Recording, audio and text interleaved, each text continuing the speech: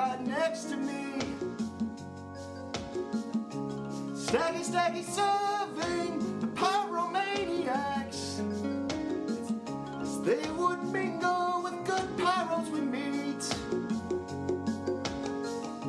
Good Valverdes we had, oh Valverdes we lost along the way. In this bright podcast, you can't forget your stats. So drink your beers, I say, and no stag party, no cry. No stag party, no cry. Valverde! I can't believe you, Al. How is it that you know the ninth play of your championship game? 42 blast on 2. And yet you don't know my favorite movie, my birthday, or the color of my eyes. Well, we should have got partial credit for Bloodshot.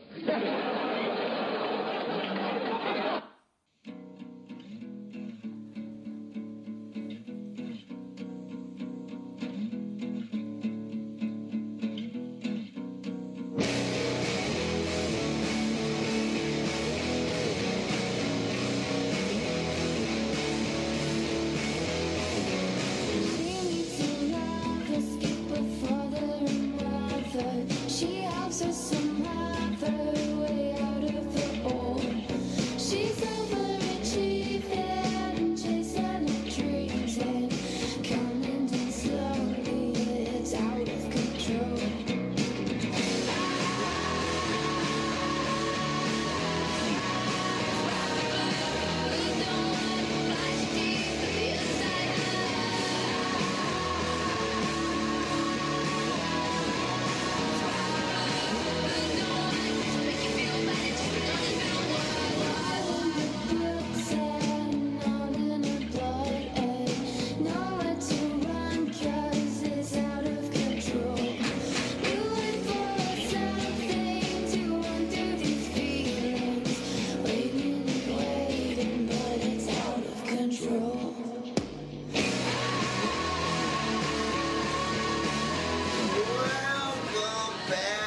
Fantasy Football Fire. This is the Pyro Podcast, episode 3 of the 2015 regular season, and we got a doozy here for you today. We're calling this episode Victory for Me in Week 3. Ooh, I forgot to say our show. The show is 196. Holy crap nuts. We got 4 more shows to go, and we're going to be kicking it with our 200th episode.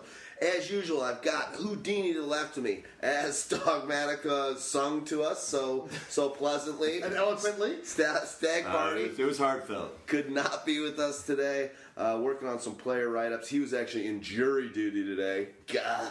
And then Dogmatica's to the right of me, as usual. I'm D-Rex. We are Pyromaniac.com, and it is Tuesday, the 23rd of September, and we are going to be getting into our Week 3 action for fantasy football. As you guys know, we usually just get right into it and get going. Going to cover all 16 games here. If you want to follow us on our order, go to NFL.com and then look for schedule, then look for regular season, and then you're looking for Week 3, as you know. So, actually, if you guys, as it's loading up for me, well, speaking of just getting right into it, after that little episode of mine there, I think I need a Valverde. Come, my geeks. Revenge will be ours!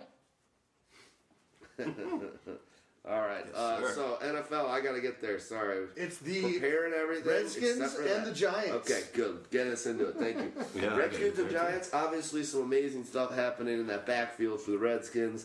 Obviously, we were very high on Matt Jones. I know I personally have him in every single league that I have.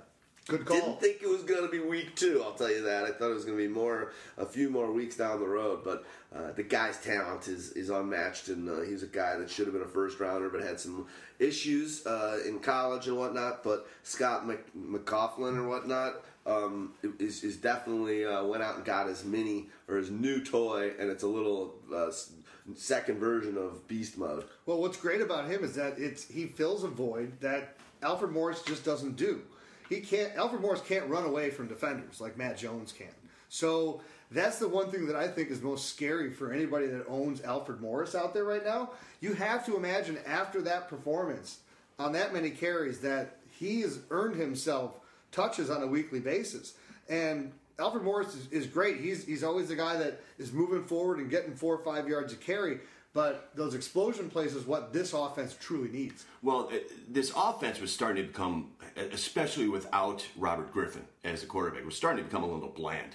So they need to be able to change it up. They need a little dynamic, an off-the-cuff type of running back dynamic to them. And that's exactly what they bring. I mean, they've tried a bunch of different guys in there, and none of them really panned out. None of them had the strength to carry a tackler. None of them had the true speed to get around corners. This guy is... he's legit, and he's going to be there for the long haul. I mean, Morris has got a contract coming up, and I don't blame him if they just keep Jones and run with it.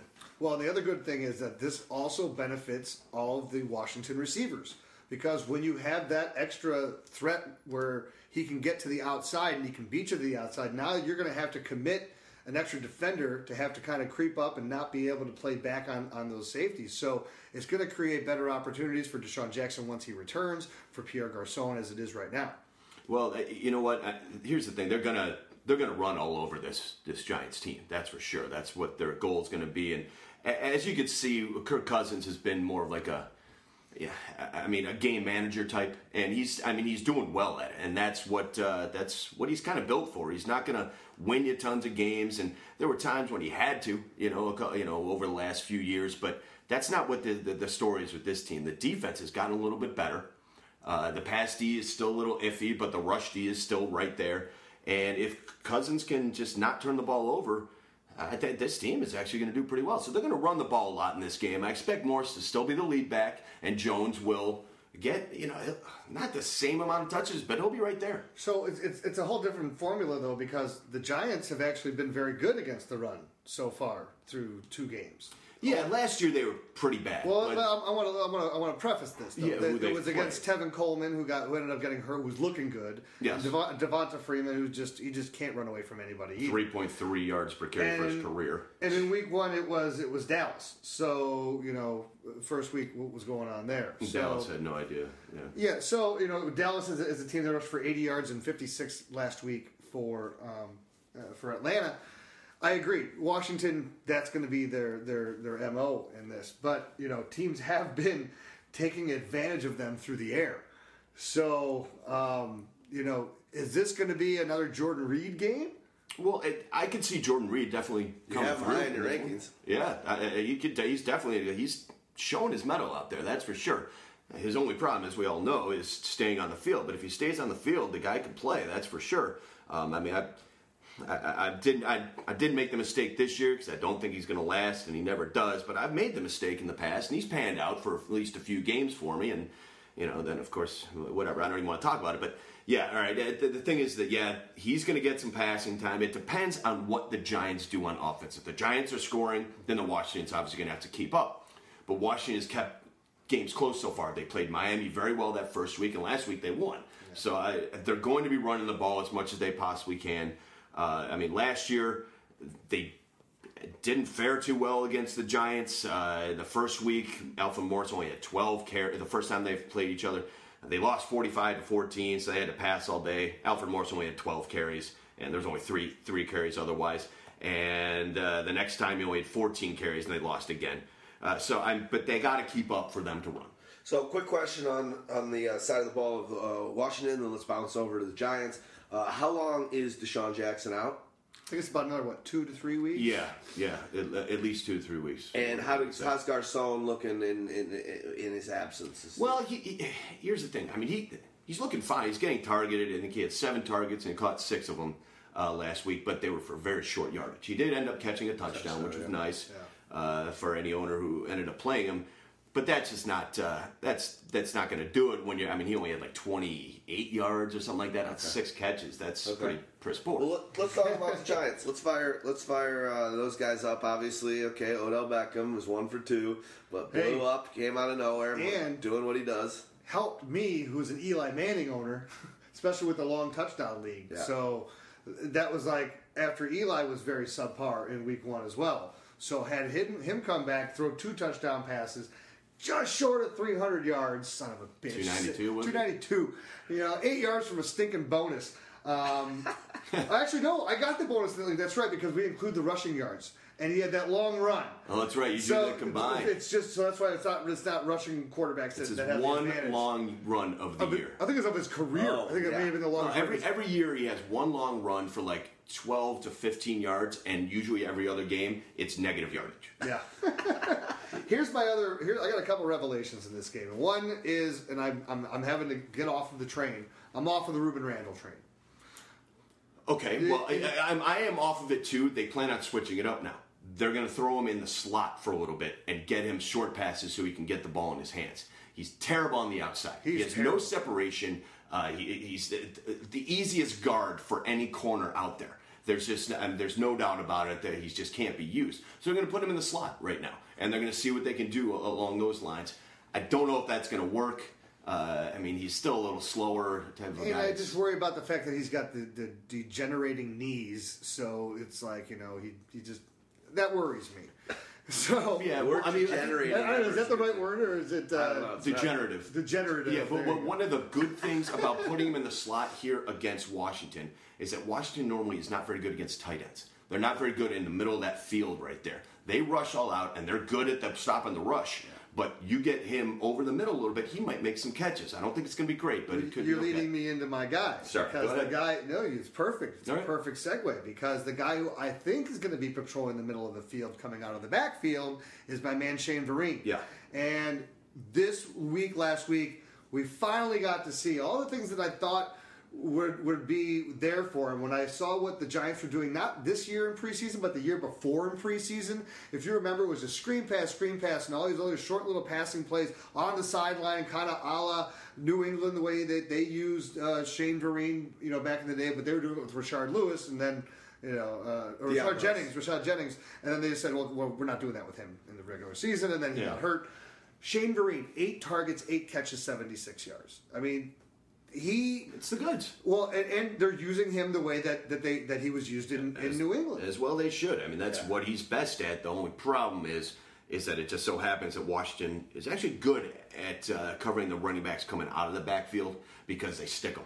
They don't allow him to get beyond very far. But he lines up everywhere. That's his true, advantage. and that's the bonus And they'll with a lot of Vereen. times they're going to line him up completely on the far outside, and then he can be able to run a wide receiver Yep. out. Let's talk about one other. Donald had a touchdown. Anything to speak of there? Is you considering him more in your rankings moving forward? I know we were all kind of down on him in the offseason because of injuries.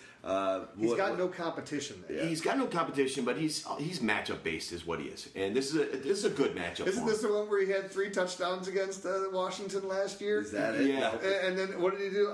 I'll give you the exact. Yeah, it drove me insane him doing it because I needed something out of I can't remember who it was at that point. It might have been Randall, that prick. But I think that this is a good matchup for Donald, Larry.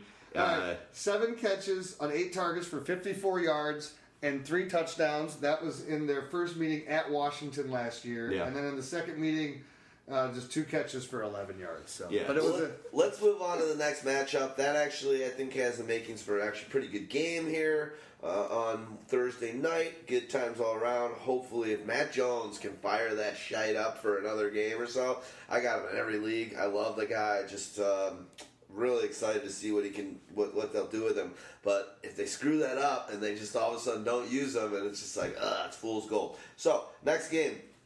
Falcons are going to be traveling to Dallas Cowboys. Let's start on the Falcons side of the ball. Well, let's start with, because this is a prime game to start mentioning it, injuries. Tevin Coleman, as we mentioned a tiny bit earlier, he got a rib injury, and it looks like he's definitely going to be out this week. And whether he comes back in 2 weeks or 3 weeks is more dependent upon his pain management It's not completely busted ribs that would keep him out for a little while.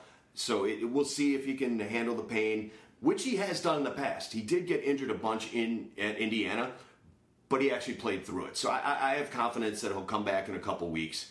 And on the other side of the ball, obviously the Cowboys just are decimated at this point. Tony Romo going down was gigantic, obviously. They just made a trade. Yeah. They got Matt Castle. Yeah. So that's interesting. He's not going to be active this week, so don't worry about that.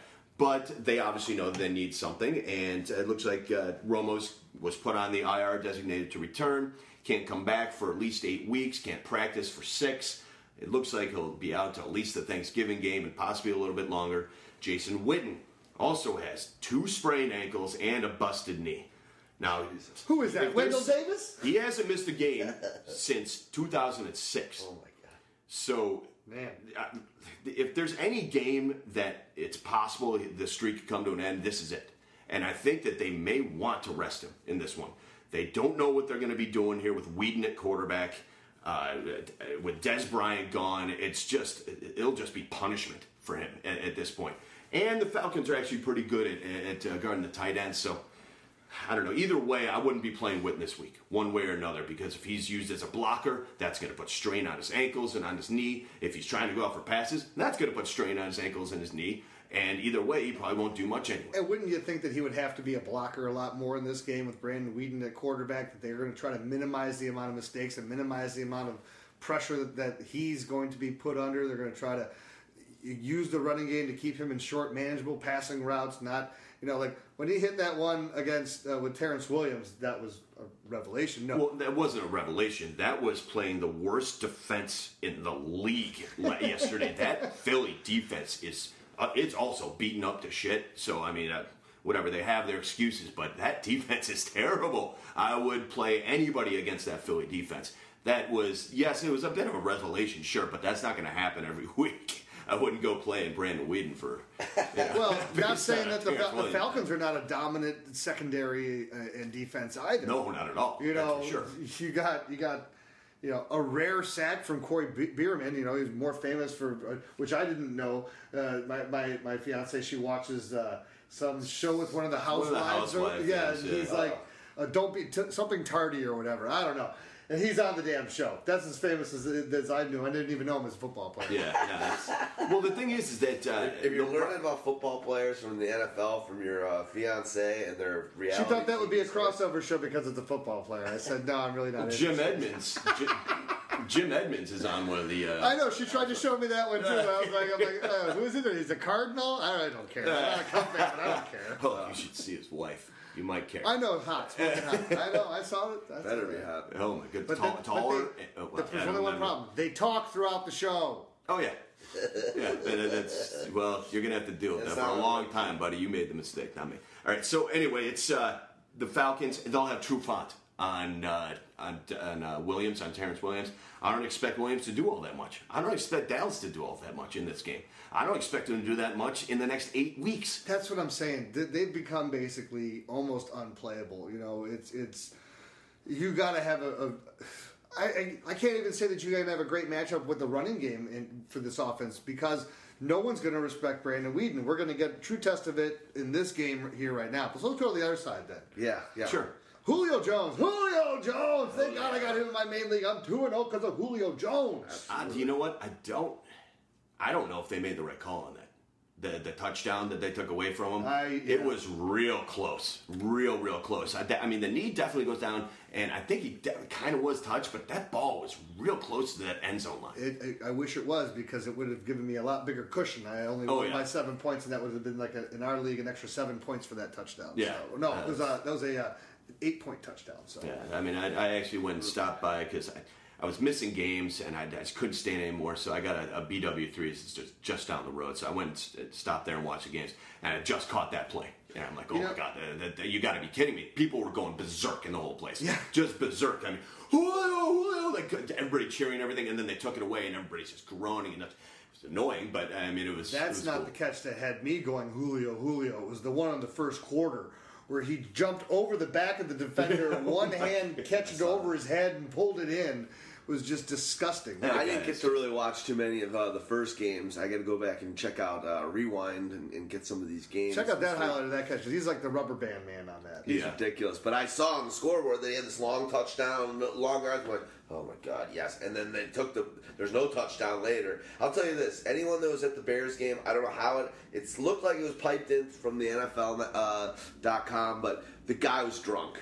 I'm telling you right now, the guy was drunk. At one point, Calvin Johnson had like 178 yards and 3 TDs, and I'm sitting there like, oh my God, Calvin, how did he get 3 TDs in the last year? It was early, and then the thing moved around. There was one board over here at different stats and another one down there. It was a mess. They're trying to be more fantasy friendly there. Oh, whoever's doing it is like basic. Yeah, we're friendly. All wrong scores, you d-bags. Giving you just a nightmare. Oh, it was terrible. I sense an opportunity, boys. There you go. I like it. I'll tell you a guy also I want to talk about from this game that I like going forward. And I think that if you're a Julio owner, it behooves you to grab this guy, Leonard Hankerson. I know you've been talking about him I've in the been past. talking him up in the offseason. You know, he performed awesome. You know, you look at what you have in Roddy White. He's getting older. He just doesn't have the breakaway speed and all these other attributes anymore. He's degenerative. Degenerative. I can't even say that word. I'm never going to attempt it again. But 77 yards and a touchdown shows the nice ability to catch and run. Dan Quinn loves him. So that's going to help you going forward. And if, God forbid, something did happen to Julio, this is going to be the guy who's going to be pretty much a de facto number one in this offense. Well, the fact is, Roddy didn't have a catch. He wasn't even targeted. He didn't even have a target. Yeah. Now, Roddy just came out and said, because they were wondering if was that part of the game plan, or were you just blanketed or whatever. He goes, no, actually, I was open. That wasn't part of the game plan at all. I was open, and I just didn't get the ball, and Hankerson was doing well, and Julio was catching everything, so that's just the way it happens. But I love a Hankerson. You're right. I absolutely do love a Hankerson. It's not going to happen every week. As a matter of fact, it's probably going to happen. It'll happen. He'll get his. Believe me, he'll get his. But it'll be one every 4 weeks. So don't start guessing. No, but at the same time, what I'm looking for. Here's what I want to see for him over the next 3 weeks is the amount of targets. It was 11 targets in this game, in a game that got pass happy. Let's see. They were also down in this game by 10 points. Second game in a row, the Giants have given up 10-point leads. So I want to see, is he going to go revert being to a 4 or 5 target guy, or is he going to stay up to 6, 7, 8? Yeah. Matt Ryan, how do you got him ranked this week? And I'll give a quick Pyro promo. Pick up our Pyro Pro. The thing is dope. A ton of you guys are buying it, and you're really making me happy. Obviously, I check the dashboard to see how many new Pro members we've got on an every couple-day basis, and it's just awesome. So excited. So if you haven't jumped on board, $40 for the season. You get to ask us each a question. You get to follow up to 30 guys in your dashboard. Something that'll be in the mix in the next couple weeks is being able to add multiple teams. So you'll be able to add 30 on more than one team, which is great. And you'll get the player rankings that Dogmatica slaves over, and the rest of the team does these write-ups. And we've got these great icons, and the strength of schedules in the mix. You've got your power rankings in the mix. We've got the scores for DraftKings and for FanDuel in there. It's pretty special. We're doing news feeds from Valverde, and actually, we're bouncing in and trying to do them as much as we can. Mo knocked out a bunch the other day. You're the man, Pyromaniac Mo. We'll all be doing more and more of those. But those second opinions, oh my God. We had so many second opinions today. Yeah. That was awesome. Hey, if you're paying for the service, that's the service. Use it. Amen. A couple of you guys are hitting enter too many times, so the same question pops up 3 times. But we still love you. It's easy for us to delete that. Just so you know, I am destroying the duplicates. So, yes, good. So if you're looking for your order number that was a duplicate, it has been destroyed by Houdini. That's like my new, you wake up and you're just kind of, time to make the donuts. It's like, time to answer the second opinions. You're literally you're almost scared to open and log into our little admin dashboard and just see how many empty pending, quote-unquote, pending second opinions there are. But the worst is for me, I'll be out traveling around, doing my normal job, doing sales in the car, driving around, and my phone doesn't always connect to the server. Yeah. And then I'll stop somewhere, I'll get on Wi-Fi, and then it's it connects to the server, it's like, bling, you have 14 new emails. Bling, wait, no, you have 22 new emails. What? All second opinions. Love it.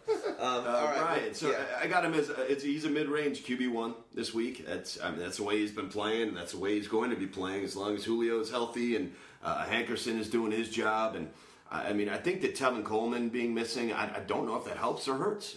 To be honest, I think that teams were paying attention to him. He was running the ball well. He was getting the rock a little bit. With Devonta Freeman being the only guy back there, did they pass more? I would guess so. Yeah, They're going to have to. Last week was 25 yards on 12 carries. Yeah. to Devonta Freeman. Trubs.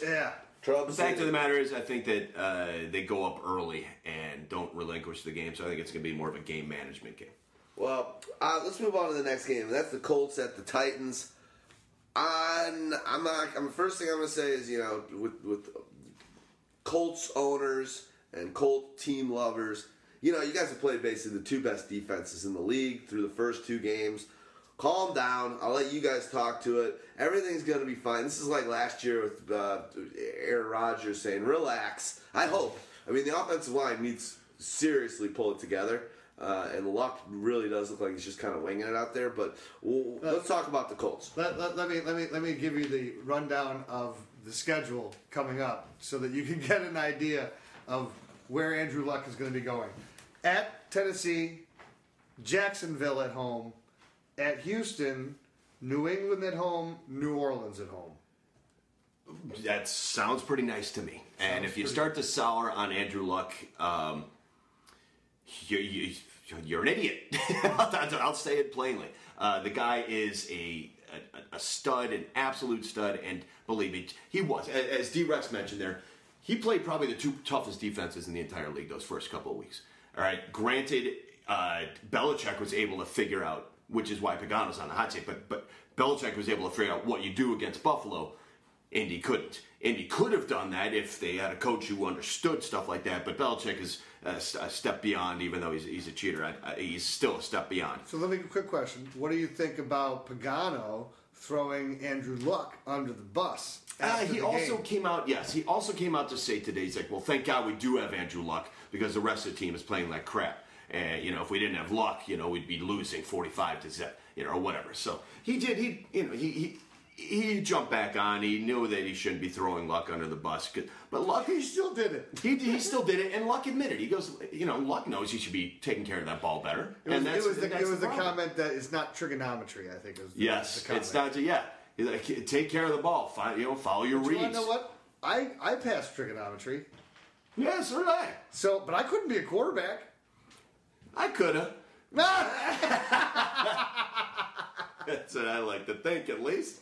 But I don't know. The fact of the matter is that was two of the toughest defenses. You look at his schedule coming up, you'll be very happy. The thing is, they've also had to work in a lot of new parts here. They got Frank Gore working into this. They got Andre Johnson. They got Dorsett. They got new pieces mixing in. Dwayne Allen was injured last year, so they're wondering what they're doing with the two tight end sets. They're just Reggie Wayne, the old steady hand, is gone there. It's just that there's a lot of different pieces. There's only one, like their whole offensive line is a mix and match at this point. They've only had one guy who's been there for like more than 2 years or 3 years at this point. So don't worry about it. They'll be just fine, and this is a great game for them to get back on track, and I fully expect it to happen because Tennessee is actually a lot easier to run on. So I expect Frank Gore to have a nice game, to be quite honest.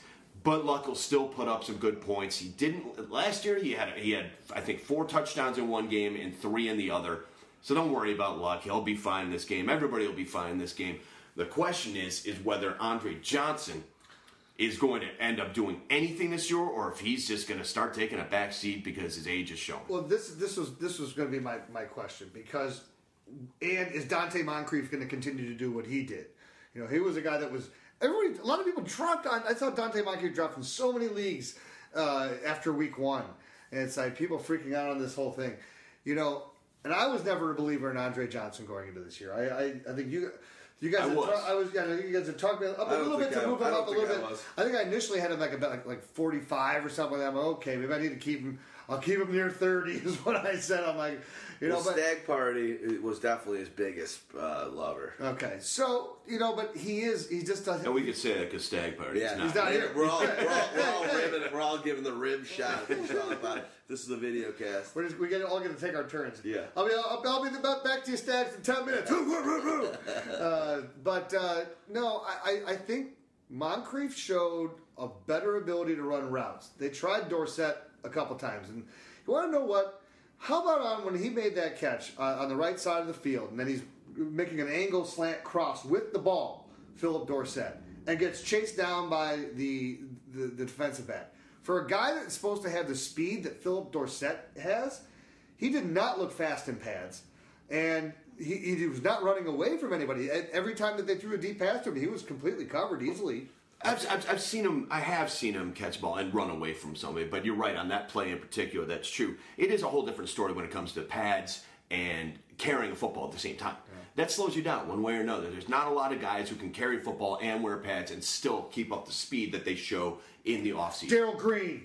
Darryl Green, absolutely. Javon Austin. I mean, let's be honest. Everything. Whenever you see that guy so far, he is fast. He's at a different speed than the rest of the guys. Travis Benjamin. And at this point, they're giving you as many carries as they're giving, anybody on that team. Like Trey Mason at 7 and Javon Austin at 4. It's awesome.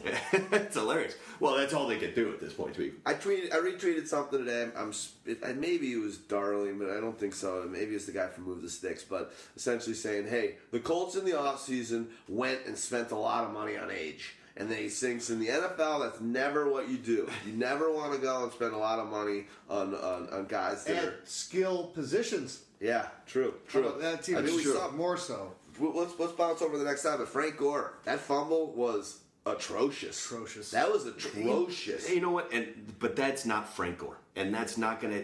Shit like that happens. It just does. I mean, if it was to happen to somebody like Terrence West, which it did, go ahead. Drop the guy, that's fine. But Frank Gore has been a mainstay in the league. I'm not saying it's going to be terrible, but you're not used to Frank Gore doing part of this was they are in a funk as a team. They were down in the game at home after getting embarrassed in the opener. And remember, the last game that they played before that was an embarrassing loss at New England. So Houdini knows, as you know from the openers on the show, Houdini knows the funk. So when Houdini recognizes the funk, whether it's sonically or on the football field, he's a master at it. And that's a funk you don't want to be in. Nice. Let's go to the Titans. Marcus came back down to earth. All of a sudden now Sankey's looking like he's going to possibly be in a lot of lineups and do something this year. And now it's McCluster. What are we making of this? All right. Well, I want to say something here real quick because it's funny, and I just got to tell the whole true story. So at kickball, Sally Sparks, Molly, that's her superhero name, Sally Sparks. Anyway, she has both Tom Brady and Mariota, and she hates Brady. Absolutely, just despises the guy. Can't stand him. Yeah. And she was playing. She hates men in general, a lot of them. True, but she does like Mariota quite a bit. Anyway, she was playing Stavish. And she was wondering, like, God, I after what Mariota did in that first week, should I be playing Mariota over Brady? I mean, Brady's going up against Buffalo, and it's a tough one, and I really hate Brady. I don't know if I could play Mariota over Brady in a situation like this. I'm like, well, first of all, I have Brady ranked over Mariota. You should be playing Brady. Would I blame you if you threw in Mariota because you hate Brady and Brady's got a tough matchup? No, I wouldn't blame you, I guess. But you would kick yourself so hard afterwards if Brady would have won you the week. So I hope she played Brady, but don't jump on a rookie quarterback who has one good game and put him over an all-time great like a Tom Brady. Who cares? Who cares if he's going up against the best defense in the league? It doesn't matter at this point. You could tell it doesn't matter with that Patriots offense. They could pick apart anybody. They just destroyed that Bills defense. 40 points against, I believe, the best defense in the league. Maybe the Jets are second or right there or whatever. Crazy. But that was extremely impressive. I hope, if you're listening, Sally, I really hope that you played Brady and won your week there. So I'm feeling really good last week because the guy I was playing had Marcus Mariota in his starting lineup against me, who still put up 19.8 points. I put up second highest points on the week. But he started Crockett Gilmore against me for 21.8. My Crockett, I love Gilmore. And then Edelman and Steve Smith, so I ran into a buzzsaw there. Everybody's been trying to talk up the Max Williams and all that crap. No! Rookie tight ends don't do anything. It's true. Period. Okay. We'll get to that Listen to Tubbs over here. We'll get there that. we go. Bet on Crockett. Yeah, there you go. Right. Is he banged up for a while? No, I think he'll be back there. I haven't really heard much on him, but I think he'll be back and playing. He did come back after a little bit. He just didn't do much. I was gonna say maybe until we get to Baltimore, but for Crockett Gilmore, he needs to have like the Miami Vice jacket on, whatever the one that Crockett wore on the. Fair enough. It starts getting expensive. I know. When you start doing. I'll pay for that one myself. All right, let's. Anything else to talk about there? It was impressive what McCluster was doing. Yeah, I can't trust him on a weekly basis though. That's the problem with that whole backfield. Well, no, that's the thing is that they finally weeded everything out. It showed. Listen, Terrence West. If you had him because he was traded over to Tennessee and you thought maybe he'll take that starting job because Sankey kind of sucks. He's fumbled, I think, 3 times now in the first couple games that he's been a part of it. They took him out and they're not going to use him anymore. So it is just going to be Sankey and McCluster. And Sankey, I hate to say it, is not that good still. Yeah, he's had a touchdown or two or whatever, but he's not that good. And you could tell he's just kind of still slow and lumbering. McCluster at least brings something different to the offense. And when you're talking about Mariota back there, you need something different. I just worry that he's going to be able to take the pounding of that many carries. He only got 10, so he maximized his passes, whatever. No, I know, but... Well, let's keep it on. It's exciting. At least we know one thing. The rookie in there is bringing something offensively for this team. Yes. And it's light years better than it's been over the course of the last 3 years, which is all they need. They needed a spark. They needed a galvanizing force. They needed a quarterback that could be the future of the franchise. And all things point to say, hey, the trajectory for Mariota is awesome. And I will admit that at least at this point in time, it looks like I was wrong in my assessment of what he was going to be because I did not see him picking the game up this quickly. All right, so last thing on this game. Yeah. It involves all the tight end situation. Delaney's out too. Yeah, right? starting with the Colts. Dwayne Allen went out right around halftime of that last game, and I haven't heard a whole hell of a lot about what's going on. But what it looks like, and knowing him, I don't think he's going to play, which bumps Fleener up big time. I know Fleener still didn't get any passes in that last game, but I think that he'll get more involved like he did last year. When Allen's out, Fleener gets involved. So expect that to happen a little bit, and the Titans can be thrown against when it comes to the tight ends. On the other side of the ball, I expect Delaney Walker to be back this week. I thought that he was actually going to make it back last week, but they decided last minute, screw it, let's leave him out for a week. I think he'll be back this week. It was a great fill-in by Anthony Fasano and Chase Kaufman, for that matter. They both caught a bunch of balls and got you good yards if you happen to play him, but nobody did. But Delaney Walker should be back, and I think he'll do okay against this Colts defense. They're not very good at guarding tight end either. Nice. Raiders at Browns. What used to be kind of the biggest Dudley game of all time actually has some youth and excitement to it now. We'll see what goes on. I'll let you guys just kind of free form and talk about it. I'm psyched with my guy Amare. Finally had his breakout, had his big touchdown, had his big game. Thank God I stuck with my guy and didn't start putting in other guys in my lineups, and that's kind of what you got to do. It's week 1, you can't just go crazy. Even after week 2, people are going nuts, and I got to get rid of CJ, I got to do this, and you're just like wholesaling your team. Just sometimes stick with your guys that you went high. If you grabbed a guy in the 3rd or 4th round, just be smart. Don't overmanage yourself. Don't overthink it. But it was nice to see the fact that Carr's back, which if that wasn't the case was going to be just terrible. And he looked all right, man. I just really like that team. And what do you guys got to say about it? I like the other team as well. I think this is fun football. I'm impressed. That Baltimore defense. With what they did to Denver in that first game of the year, I wasn't expecting that out of Oakland. That's for sure. Carr is something special. I've talked him up a bunch too. I know you guys have as well. David or Derek, whatever his name is. That was impressive. D Carr.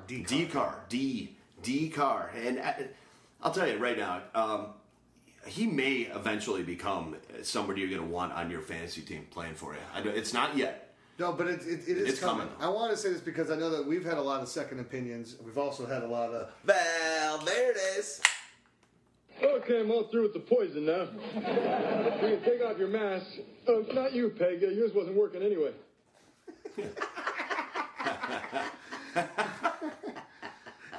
So good. I love that guy. So when I think about David Carr, what I'm looking at and all the questions that we're getting is he's one of the guys that's out there on the waiver wire that people are looking at. Is it Javen? D-Card. Okay, you said David. Oh, whatever. D. Okay. David. Yeah. I'll make the mistake. I love David Carr. No, I didn't. But D-Card, I like the fact that it's a developing offense. You have a running game that hasn't even gotten going yet, and Latavius Murray is going to get going. Oh, And- real quick interjection. I was extremely impressed with what he did against that Baltimore front seven. Because you don't run against them. You don't run against them, and he had a touchdown and 60 some odd yards. That was more than I thought. And for he's sure. also shown that he's going to be effective as a receiver, too. Yes. So they're getting him involved. That gives them, okay, now they have a good base there, but I'm saying it hasn't exploded yet, and it's going to.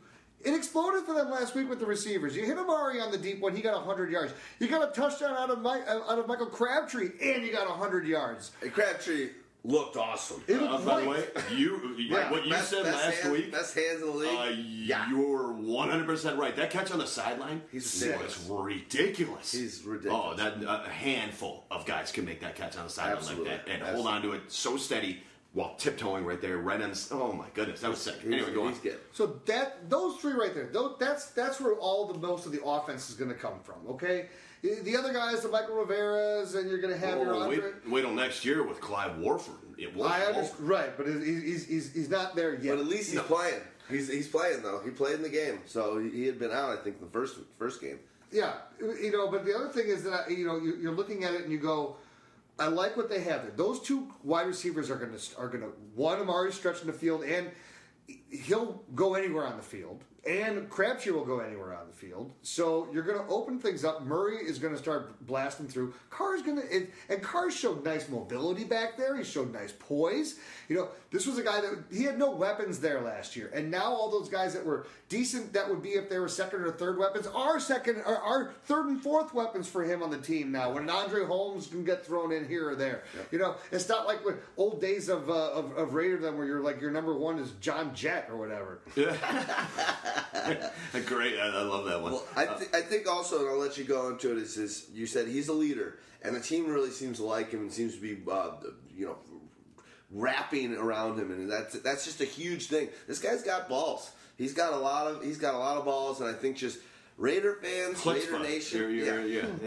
And isn't he Yom? That's the room for Is you. he Yom Kippur right now? What is it? Yeah, this is Eve of Yom Kippur, so I'm being a very bad Jew. I beg of forgiveness. I'm And drinking Valverde's. Valverde. You want to get something cleaner and greener? Wash my underwear. And I'm here blaspheming the Lord with Al Bundy. Al Bundy. Oh my God, love Al Bundy. Oh, good. I like that you call him Al Bundy. I don't know why I put it like this French. Let's go to Tarjay. I love Al Bundy. Bundy. So what are they going to do against You wanted Cleveland? to use a Bundy. What are they going to do against Cleveland? My guess is actually that they kind of pound the ball a little bit. I think that they're going to pound the ball a little bit. I think Carl will have a decent game, but I think they pound the ball a little bit with Latavius, which you can do against Cleveland, as has been shown. I mean, when Dexter McCluster could run all over you and sink you or whatever. The week before wasn't too hot either for them. I think that they could do that, so I think they might. Of course, if they get down, which I don't think they will against Cleveland, they'll turn to the pass. But either way, if you want to go to the other side of the ball, Sure. let's do it.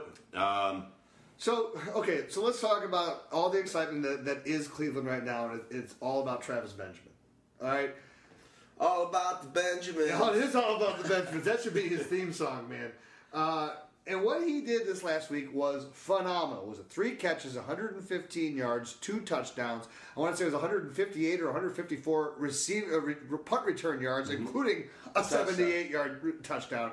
If you're in a league that rewards for yardage for punts and kicks, as well as those special teams touchdowns, Benjamin's a guy that you have got to pay attention to. Yeah. And here's the thing where I say keep it in check, people, because they attempted 15 passes. Johnny Manziel completed 8 passes. 8 out of 15. So, and 3 of them went to him, and I think Hawkins got 3. 3, and then 2 other people got I the think pass. one running back and I don't even know, maybe a tight end. No, was that no tight end? No, got the you're ball. right. No tight end. No tight end got the I ball. think it was. But let's say this. Johnny Football can throw the deep ball. He's got 3 super bombs already this year. Should have taken him in that one. Well, but It's no, not- here's my cautioning on Johnny Manziel, because that's fine. He can throw those deep balls, and he can do that where he's only attempting 15 passes. He only ran 3 attempts for 1 yard.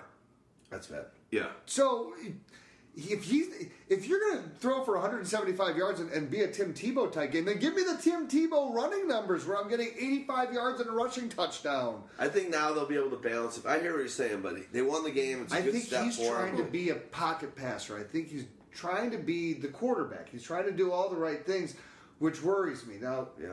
for Benjamin, I look at him this way: if you're in a league that's rewarded long touchdowns, is he worth that last play on your roster almost every week? Yeah. Because is he gonna give you 4 or 5 duds probably coming up here out of the next half of them? Are going to be duds of the next 4 or 5 or Yeah, 6. absolutely. Sure, but the ones that he hits, he's going to hit big. Yeah. The thing is that nobody respects the Browns in their passing game, so those were unexpected. That is not something that's going to happen again because they'll keep a deep safety just in case. They're still going to be a running team, and everybody's still going to bunch the box, but they'll guard against the one long one. Here's the thing I would say though: is Benjamin doesn't necessarily have to have it just be on a long bomb. This is a guy who returns kicks. He get in the ball in space and let him beat guys. He'll beat Okay, them. last thing on this game, and then Yeah. we'll move on. Yeah. Crowell looked good. Yep. As Duke Johnson looked pretty good, but Crowell looked better. he did. He looked better, and he'll keep that starting gig. He'll get most of the touches.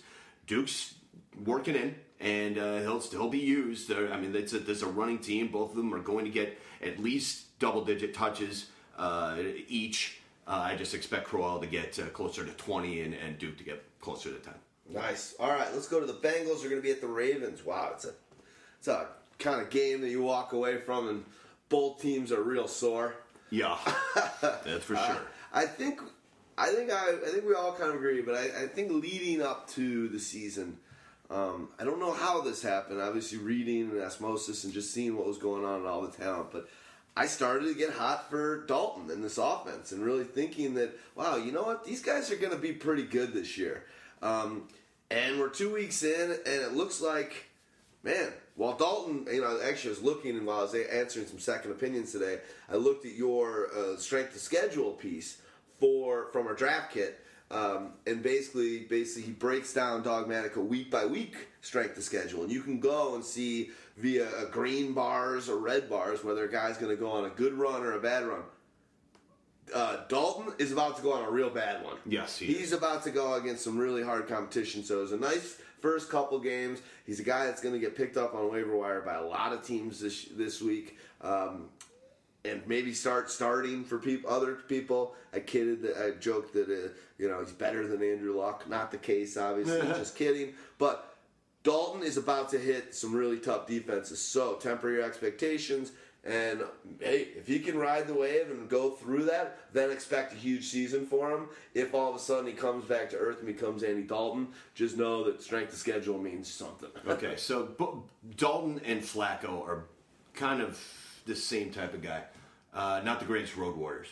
All right, when they get away from home.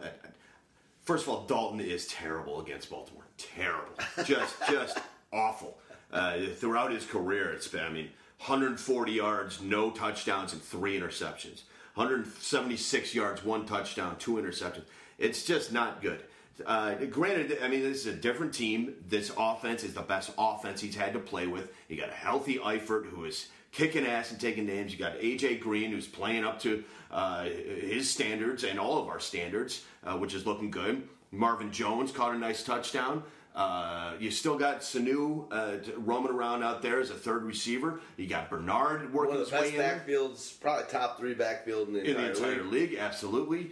Jeremy Hill's couple of fumbles is not going to put him in the doghouse. They're still going to stay behind him. Don't worry about Jeremy Hill. Although, here's what's the good news too is that he's got a fire under his ass now because of the way that Giovanni Bernard ran with the ball last week.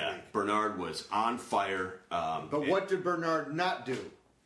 Did not score a touchdown, and he got carries in the red zone there. Absolutely. He had chances. Yeah, no, Hill's still going to be the guy. Don't worry about it. They had to sit him. You don't fumble the ball twice in the first half and not get set. especially when you have a backup like a Giovanni Bernard. You know, I mean, if it was some scrub, fine, let him ride it. But no, the thing is, they backed him after the game. They talked about it. They came out and said, listen, he's still our guy. He's got to stride. And this is what I read. I didn't actually see the press conference, but this is what I read. They said, fumbles can hurt guys with weak personalities. Jeremy Hill does not have a weak personality. He has a very strong personality. This will not affect him going forward. I am not worried about it. He's still going to be the man here. And he will. I mean, Bernard earned himself more play, but Hill is still going to be the man. Yeah. Let's talk about A.J. Green, though. Okay. So, A.J. Green, he got a touchdown last week, held under 50 yards. What did he have in the first week of the season? It was like 63 yards receiving, I think. So, he has been very subpar for what people are expecting of him. I believe it was only he had 4 targets. 5 for 63 in the first week. 63, okay. 63. But they kicked the crap out of Oakland. They didn't need it. I understand, but at the same time, you know, here's a guy that usually is a dominator. He only had 4 targets last week. Eifert had more targets. There was I don't have it up, but I think there was a couple other people that had more targets than him too. So this is where I worry is that, you know, Marvin Jones had more targets than him. So yeah, you know, I think it'll come back to normal. But the fact of the matter is the days I think are gone of the A.J. Green 13, 14 target games. In this Hugh Jackson offense, they are always looking to establish the run. And even when Hill went out, then all of a sudden, they just started feeding the ball and give the ball to Giovanni Bernard 20 times.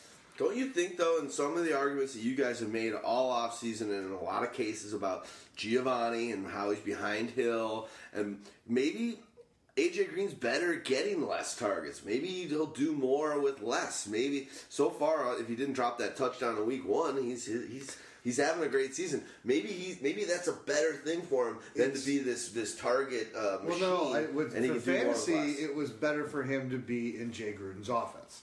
Yes, of course. That was the difference. So he was a highlighted guy. Basically, if you remember, it was the other guys. It was a lot of other trick plays and stuff. Where Sanu's throwing him touchdown passes and things like that. So those are all gone from the offense right now. True. This offense is Well-rounded. well-rounded, more basic. You know, I guess to put it lightly. But still, fact of the matter is, the guy is a stud. He's one of the biggest studs in the entire league. I would kill to have him on the Bears. Yes. But what he's done against Baltimore in the past, whether it's been in Cincinnati or in Baltimore. Matter of fact, it's even better in Baltimore, which is where this game is. So, I mean, last year against Baltimore, first game of the year. Blew them up. 6 for 131 and a touchdown. Yeah. He also ran the ball one time, and that was with Hugh Jackson there. The year before that, he went 8 for 151 and a touchdown. Let's just caution this, though. That was Hugh Jackson's first game calling for True. for the Bengals. So Yes, that's old true. habits die hard for Dalton. He wasn't brainwashed yet and stopped throwing the ball. In the game other than that, he had a touchdown at 61 yards. He's done well against Baltimore of late, and that's what they're going to need because I have a feeling that Baltimore's going to punch. Look at what Amari and Crabtree did, for sure. just did to them last week. So the blueprint's there. Now the problem is this is their first home game for the Ravens, and they're 0-2. Yes, and they're pissed. True. And you know that if they have a coach with the last name Harbaugh, I wouldn't want to be in any of their practices this week. their offense has got to start clicking. That's what's got to happen. The run to pass scenario is looking tough. I mean, Forsett is I not can't looking tell all you that. how badly they need Perriman. They need him so badly. It's unbelievable. Steve Smith can, as studly as he was last week, can't do it all by himself. But at the same That time, is don't you also see it as this? Like, I'm watching. Great call. It's a Mark Trestman offense, and they're trying to keep the zone blocking. They're not good at it anymore. Because you don't know how to coach it. So if you're not practicing it correctly on a weekly basis, how are you ever going to perform it correctly? So I look at their rushing offense, and it looks very similar to the way that the Bears' offense looked last year running the football. A lot of ineffective runs, a lot of runs in weird places, a lot of stretch runs where you shouldn't be running a stretch run, where you should be running up the middle. It just looks discombobulated, and it doesn't make sense. So I worry that until that gets under control, and I don't trust in Trestman to get that under control. Well, it takes time. That offense, it just takes time, and give it a little time. Believe me, week 5, week 6, and it starts clicking, and everybody understands it because it's not the easiest offense to understand. And it's a new offense in general. I think any offense, it always is going to take a little time for everyone Any to single figure it new out. offense brought into a new town is always going to take some time. Look what happened with Eli Manning and the Giants last year. True. They were awful, and nobody was drafting him. And Odell Beckham was an afterthought, and nobody wanted anybody on that team for a while. Their preseason was just abysmal. Yeah. But the way they ended, Eli was a top 3 QB for like the last 6 weeks, 5-6 weeks or something like that. That's what's going to happen with this Baltimore team. It just takes a little time. You know what I say? Takes a little time. Valverde. I need something I can wear with a bikini. Well, that would be me. Something in black that goes with a bikini. That would be me. Nice. All right. I think we're good with this game, right? I mean, we didn't really talk about detailed Panthers, but Ravens. But let's get caught up. So let's Crockett move on. Gilmore, impressive. Yeah. Right, but is that going to sustain? Is that going to? No, let me jump in on this Crockett Gilmore thing. He's good. He showed a lot of desire in that game. He did it against the Raiders, who allowed Tyler Eifert to go for 100 and some odd yards and 2 touchdowns. Yeah. The Raiders have not proven that they can defend a tight end yet, but. And the fact that Dog said they need Perriman in this offense, he's the next viable guy that you can throw the ball to. And the way that he scored his second touchdown, fighting through all those guys, tells me that he's got the desire and the will and the determination. Well, I think that was half his desire and determination and half awful tackle. Awful tackle. I mean, that was really bad. Really tough to watch. There's a linebacker standing there like watching. Are you guys get tackled? You guys get taken down or what? No? Fuck, touchdown. Oh, well, I'm fired. We can't tackle. We'll see. But a lot of people are asking us, is he the real deal? What should we be doing with him? And what are your thoughts on that? With people listening, is this going to be... No, it's not going to be He doesn't regular. vault into the top 10 or anything for me. He becomes a guy that I look for matchup situations and a guy that would be a great streaming type guy when the right opportunity presents itself. 100%. It's a Trestman offense. A Trestman offense Look what allows for look what Martellus Bennett did. A lot of targets to that tight end. So it can work in certain weeks and it won't work in others. Is he going to vault into even Kyle Rudolph range? I don't think so. Or where Ladarius Green is even right now, or Delaney Walker or something like that. I don't see that.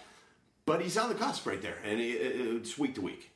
All right, next game is Jaguars at Patriots. I'll just start this by saying I think this game is going to be a lot more of a game than people probably imagine, but the Patriots, it just doesn't matter. No, it doesn't matter. How can it matter? Look, it was supposed to be a matchup problem for Tom Brady last week against Buffalo.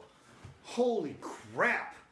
What, 466 yards? Is that what it was? Yeah, something like that. 3 touchdowns. Brutal. Oh, my. Okay, let's all just take a nap.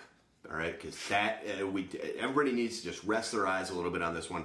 That's not going to happen again at all, because Belichick is week to week, 100% game plan to game plan. Believe me, he's going to be running the shit out of the ball in this one. LeGarrette Blount is going to have a good game in this one. He was completely forgotten last game. Everybody's going to be jumping off his jock, dropping him. Go pick him up right now. I'm telling you, because he's going to have a game. It's not going to be Deion Lewis getting 20 touches a game. Believe me, Blount is going to kick the shit out of the Jaguars in this game. That's not to say the Jaguars aren't good at a rush D, because they are a good rush D. But they don't. The Patriots do not need to spread 5 wide against this team. They did that against Buffalo specifically because of that front 7 of Buffalo. Jaguars' front 7 is not Buffalo's front 7. The Patriots beat you the way they need to beat you. And that's the way they need to beat Buffalo. The way they need to beat Jacksonville isn't the same way. It needs to be through running. That's all I got to say on that one. All right, I mean, I can see that, but, look at what Ryan Tannehill did to them through the air last week.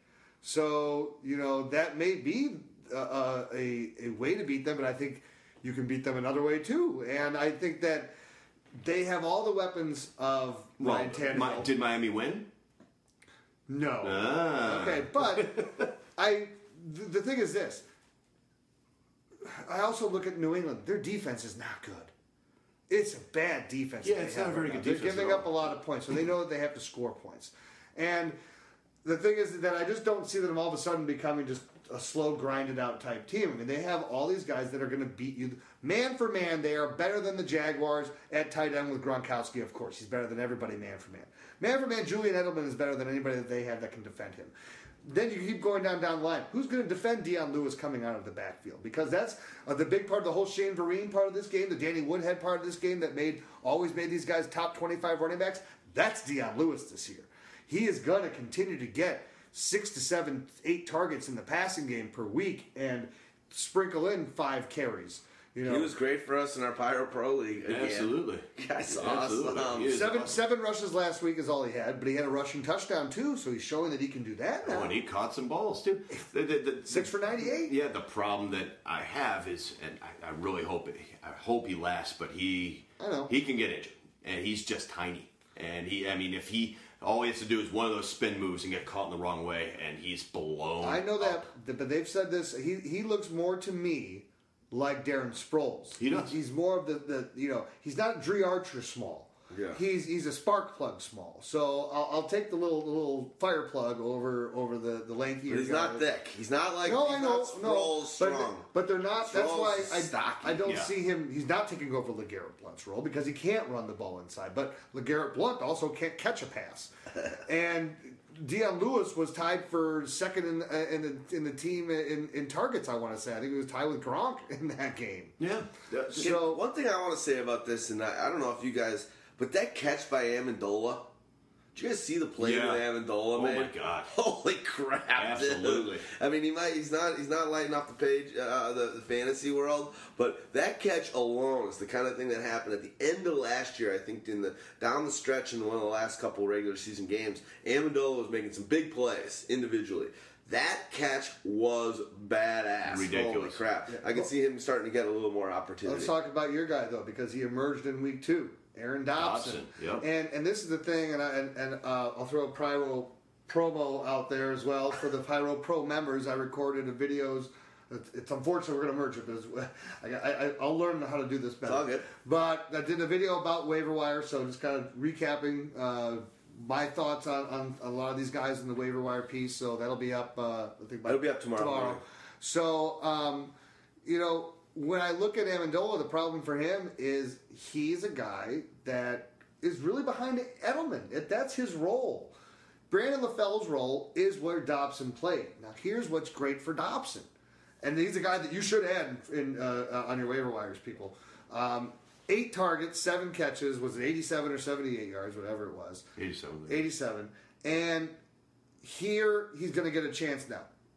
Brandon LaFell can't come back for the first 6 weeks. So he's got 4 more games of audition to put his stamp on it. Were they that sold on Brandon LaFell when they had signed him? No, otherwise they wouldn't have drafted Dobson and Kendall Tompkins and all these other guys trying to find someone for that role. And wouldn't Dobson be cheaper for them if it works out than Brandon LaFell? And you can still use LaFell and then get rid of him after this year? Dobson's still on his rookie contract. What was he, a second rounder? Late second rounder? Second rounder, yeah. He said they went pretty high on him, and they actually haven't had a great, other than Gronk, who I think was a second rounder as well. They haven't had the greatest success when they go out and draft in short term. Right. Who was the guy they drafted that was like from Florida? Florida, Chad Johnson. Chad Jackson. Jackson. Yeah. Whenever they go high on, it kind of blows up on them. Well, Dobson, I think, in his senior year, had 115 targets and dropped 2. Or 1. It was 1 or 2. He dropped like 7 of his first 10 targets. It's the weirdest thing. He had the best hands in all of college. Literally the best hands. And it's just the difference between going to college to the pro is obviously a big difference.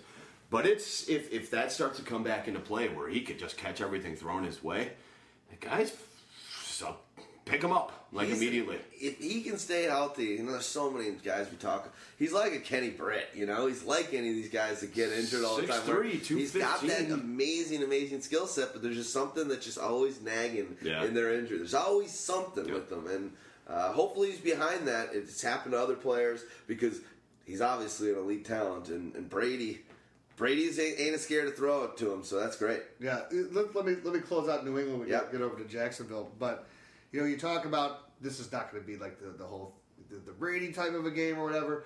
I kind of think this is, and probably coming from their owner, screw you to the league, screw you to everybody. We are going to put points on everyone, and we're not going to stop. And F you if you think any different, because stop us if you can. I really got a feeling that this is like to Roger Goodell and to the big, that they lost their draft pick, that they were trying to make them lose their quarterback for the first 4 games of the season. That Kraft was probably Actually, saying. I don't think they lost draft picks. I think they settled. No, didn't they lose their first round draft pick this year? Yeah, they lost. Yeah, they did. They lost the draft pick. Yeah, but here's the one thing I'll find say. the $1 million or whatever it was. I agree with you that I think they will be running up the score on everyone. But also the one thing I will say is I agree with Dog that it's a game plan. I agree with Every that too, time with for sure. Belichick is going to be a different thing. We're on to Jackson. But it's so funny. But hold on, it's so funny with the yeah. I don't know what's happening. But one thing that did happen is Rex Ryan. Would you shut up in this game? I mean, he tried to make it into like the Super Bowl last week. He's like, well, and then they get just annihilated. And then the first thing friggin' Ryan comes up and says, I got outcoached. I'm just gonna say this is on me. There's not a more self-absorbed, narcissistic guy that's an NFL head coach ever than this guy. He talks so much. He talks so much. Shut up. Just go out there. This isn't about you, buddy. That's why I'm glad you got the Bears. A good team. I'm glad the Bears didn't want him. The Bears didn't ask to see him. It's a sideshow that comes with him. It is. He loves getting caught up in it. All right, guys. All right. He also loves feet. He does love feet. He's right. He got outcoached on that one, but you're always outcoached by Belichick. Yeah. This is going to be the problem with the Patriots taking on that attitude is that's going to get somebody hurt. You start throwing up 40, 50 points on Jacksonville for no reason. The Jaguars, these are young kids. You start doing that, they get angry. And they're going to start trying to hurt you. And all of a sudden, there goes Brady down for the year. Nice work. You got 55 points on the Jaguars, and you got Brady hurt for the year. No, because it'll be Jimmy Garoppolo mopping it up in the fourth quarter. Oh, okay. Fair enough. Well, if that's he wasn't doing that too much in the preseason. Jaguars. Yeah. They played well. They played really well against Miami. That was impressive. That's not going to happen every week. I don't think Miami had a very good game plan going into it, and they came out of it losers. The Jaguars looked pretty good, though. TJ Yeldon. Effective. Very effective. Running the ball. I mean, what was it, 70 yards on, was it 20? Yeah, it was 25 carries. It was a lot of carries. It was a lot of carries. Well, Miami's game plan was to bunch the line. Yeah. Just stop Yeldon and see if Bortles can beat you. Well, Bortles beat you. I mean, you didn't take into account that Allen Robinson's better than what you got back there at this point. But here's the credit to Yeldon. They're giving him all these carries. He didn't stop running hard throughout the entire game. Absolutely. And that's something where when you're gaining the type of yards where you're getting that's close to the less than 3 yards a carry, right? So you're having, it's a tough game. You're not getting a lot of open space there. But they're sticking with you. And they're sticking with you, and he's still giving you maximum effort. That's all you can ask. Love that. Quick question, personal lineup question. I got Yeldon in a couple leagues. I've got actually Matt Jones in every league. Moving forward, and I've also got Amari Cooper in this, and it's a rookie league, both of them. You can only play rookies? Yeah, right. They panned out. Sounds They've been like good. They've been good so far. But truth is, Yeldon moving forward, or for this week, or Matt Jones. I'm playing Amari. This week particularly. Yeah, it's a flex rookie spot. Who do I play this week? I like Yeldon. I mean, we saw what D'Angelo Williams did to this Patriots rush D. This Patriots defense is not very good. And Yeldon, Denard Robinson got injured. He's going to be gone for a while. They don't have anything else there. Nothing. So it's going to be Yeldon all day long. I do like Matt Jones, and I think that he'll get 10 to 12 to 13 or 14 touches, and maybe he'll do something with them.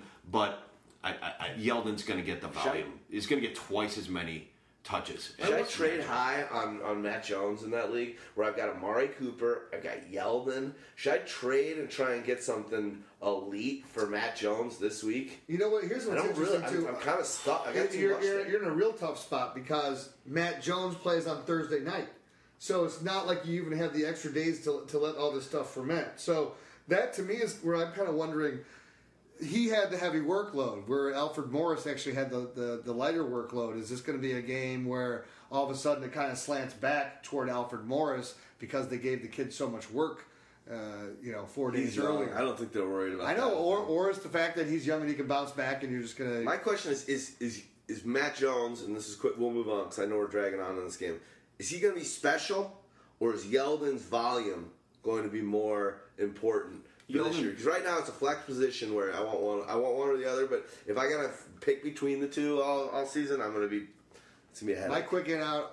I was never that high on Yeldon to begin with, so I like the upside more of what I've seen from Matt Jones. What about you? I think that Yeldon's volume takes it because Alfred Morris will not get injured, doesn't get injured, so Matt Jones will always have to compete with him this year. He will never get 20 touches, ever. I'll tell you that right. He won't get 20, 25 touches, so he's never Got gonna be the man. 19 2 days ago. He won't be the man. He won't be the man. Okay, fair enough. It will I like be it. Morris. I love it. Let's quickly do a rundown, dog, of the Jaguars, and then let's get caught up on in the next game. Well, to finish my sentence, especially with Bortles proving something that you're going to have to guard against the pass a little bit, things will open up for Yeldon. Anyway, going to the Jaguars, like I said, but Bortles, it looked a little better than you think. I think the Patriots are a beatable defense. Do I think that Bortles is going to have a great game? No. Do I think that Allen Robinson will have a good game? Yeah. I think T.J. Yeldon will be used quite a bit again. The tight end position is kind of a quagmire. There is nothing. Okay, well here's another one. Because the other guy on the Jags that everyone's asking about it's Allen Robinson. Yeah. And I've already put in claims on him in 3 of my leagues. He's available? Yes. How can you not? How is Allen Robinson How is available in any Allen league? Robinson available in any league? I had him 22nd ranked wide receiver going.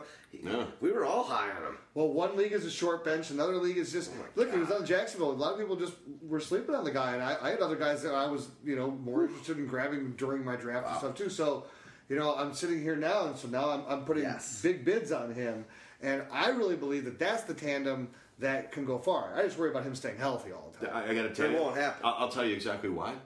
You know who was down on Allen Robinson? Barry. ESPN, Matthew Berry, There you go. CBS, they were all down on him. Yeah, There you go. Stupid. Well, who wasn't down on him? Pyro. Pyro. So if you got him, you're fired up. The guy was the number 1 wide receiver last Thanks, week. And he's a stud. It just boils down. He's going to get hurt. It just happens. Mm-hmm. Hopefully I'm wrong. I don't want us to be, but he's like that Aaron Foster. He's like, there's certain guys that are going to get, and a lot of players are doing this these But days. wouldn't Even you Calvin rather Johnson. have They their just get good hurt for 3-4 production? days. Wouldn't you rather have that good Yes. production for 8 weeks 100%. than not having it and then No question. 100%. No question. You take but it. when they're in there, the chances are big that they can do stuff. Marquise Lee had a touchdown, didn't he? I don't remember. Did he have a touchdown? I don't think he had a No, he didn't touchdown, have but a touchdown. he's in there He's again. in there, he's playing. Yeah, he had one catch for 12 yards. Okay. the Rashad Green. Oh no, I'm sorry. He had a run for 12 yards. It was 2 catches for 27 on 4 Sorry. targets. I was thinking. Well, he's back in there and he's getting play. Rashad Green, who was the recipient of 13 targets in that first game and had like 7 catches or whatever, 4 catches for like 27 yards. or whatever. 4 targets this last week. Yeah, he just got put on IR. IR. So it's going to be. Don't worry about him, and I wouldn't have worried about him all that much in the first place. He's a little too tiny to be any sort of effective in fantasy. But Marquise Lee is back. He looks like he's getting in the offense a little bit. Maybe eventually he takes over Alan Hearns, and who knows? You could preemptive it and jump on him. Look, they want Yeah, him. They defense. want him to be that guy. They drafted do. him to be that guy. Absolutely. He's good enough to be that guy too. Eventually, You can be that guy. I'm good enough. I'm smart enough. And goddamn it, people like me. I hope so. Al Franken, we love you, buddy. Saints at Panthers. God, Cam Newton doesn't need any talent around him to get fantasy points, does he? Well, we'll find No. out. We'll find out if the Saints can produce any fantasy points for a quarterback not named Breeze potentially this week. well, that's going to be interesting. I really couldn't tell you exactly what's going to happen there. So, in the first, I guess right after the game, and within that first 24 hours after that game, there was thoughts that he would be gone for weeks because of that shoulder. So he went and got a second opinion. Went and talked to Dr. James Andrews. Everybody knows him, and he told him, well, if you rehab it hard enough, there's nothing structurally wrong in there. It's just bruised. Your rotator cuff is bruised. If you rehab it this week and you feel strong enough, you could probably play this weekend, and that shouldn't be a problem. It's not like there's something dreadfully wrong in there where if you play, it's gonna crack it more or something. No, it's a bruise. So my guess is actually Breeze will play in this game. So people who are all worried about Breeze not being there anymore and you got to go find somebody else or whatever, I think he'll be there. The problem is that he's sucking. That's the problem. Age is showing, and that's why I think he's not going to play this week. I think that he understands, the Panthers are still a decent defense that can get after you. If it wasn't interdivision, I'd say sure, but it's interdivision. They need it. And they need this win, too, against Carolina. Yeah, so my guess is he plays. Here's what I worry, though, because, it's his throwing shoulder, too, right? Yeah, I believe it is. So yes, it is his throwing shoulder. I remember seeing the play. That scares me even more because, especially for me as a guy that owns Brandon Cooks and wants to get those deep ball passes out of him, if he's got a deep bruise in where the rotator cuff is, not a torn rotator cuff, but it's the rotator muscle, to get that long throw out, and I'm doing throwing motions again. Yeah. So to get that long throw out, the deep pass. You throw like Phillip Rivers. I'm just going to let it be known. It's fine. He's got the push ball. So I should have been a lefty. I throw a perfect spiral with the left hand. Really? And I could never hardly throw a spiral with the right hand. It's awesome. That's messed up. It is. I just found this out that I should have been a lefty by my doctor told me like last year. That was a new revelation. Really? Yes. Wow. There's new ways that they can tell. They measure. You can measure your calf. And my left calf is like a centimeter or inch bigger or whatever than my right calf. So it's like, yeah, you're probably your left hand dominant. Is it our our parents or our doctors that screw things up? Is that why there's not many Jews in sports? Maybe. They screwed me up. I could have been the greatest switch hitting, switch throwing football, basketball, whatever. We could be sitting here talking about you playing. I know. I could be on that list of that pamphlet of the world's greatest Jewish athletes. Pamphlet. From Airplane. that napkin. Anyway. Andy Koufax and Danny Shays. Yes. I love Danny Shays. He's a Jew. I had to get him in. I had to get the basketball in there. Anyway, so where John Jett and Danny Shays. I'm coming out with the old school tonight. Fair enough. I love it. We're talking about Drew Brees trying to throw the long pass to Brandon Cooks. James Jett. Was it James Jett? It was James Jett. Yeah, it was Joan Jett and the Blackhawks. And Which I actually... Do you love? They were. She just got inducted this last year into the Rock and Roll Hall of Fame as well. So props to that. Yeah. Amen. She actually played at the induction. We're just spitballing here, guys. We're just spitballing. Or we've got ADDH. Yeah. A lot of that too. A lot of that too.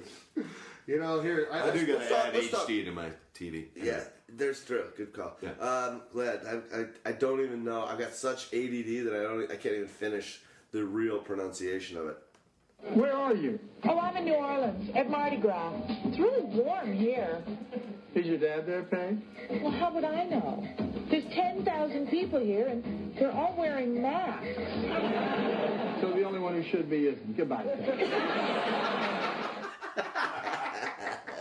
Nice. Good stuff. All right, well, I'm nervous I actually got Cooks in 0 leagues this year. You know how much I love Cooks.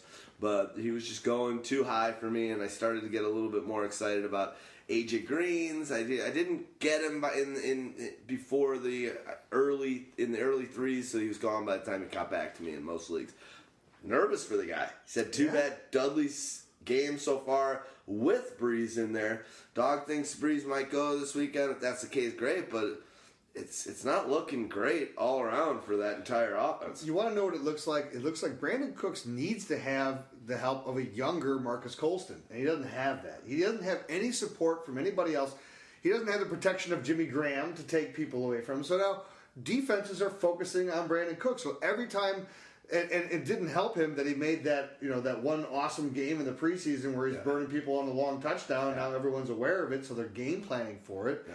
And C.J. Spiller has yet to make an impact on this offense. He was active, but he didn't do anything. Yeah. So glad I stayed away from that guy. It just didn't feel right. Right. His ADP felt like just off.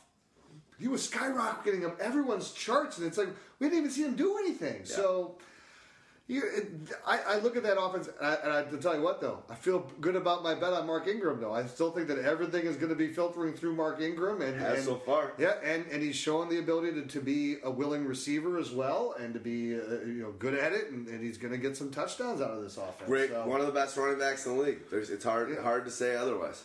So I at least that's one I got right. Yeah, that was my guy. No, it's true. It really looks good for him. I've got him in our league, and you're happy playing him as an RB too. And you got to be hating on Brandon Coleman right now, because where's the growth going to be with again, all of these guys would benefit from having a much better quality receiver that's still respected in the league, so that they could actually grow into their craft in a better way. Who is the backup? Is that McCown? Yeah, it's Luke McCown. Luke McCown. Couldn't Coleman? Sorry, I'll let you go, but couldn't Coleman be a great play, because maybe he's been playing with McCown and with the second teamers. The guy is, when you see him line up, I'm going to tell you, he's probably the biggest receiver in the league. Yeah, I think he's the biggest. He is ginormous, and he's moving faster than Colston. That guy is 6'6" and thick as hell. Yeah, I think that they really got to start switching things up. One of the things that they're missing badly, and it always shows whenever they don't have it going on in their particular offense, in any offense run with Drew Brees, they need C.J. Spiller. They need him going. They need him to start playing that role, and that's what makes that offense go. You get that Darren Sproles, Pierre Thomas, whoever else has played that role in the past, you get that rolling, and that offense starts rolling. Without it, you're talking, Kerry Robinson catching a ball or two. I mean, they had a plan, to design that C.J. Spiller was going to play about 10 plays.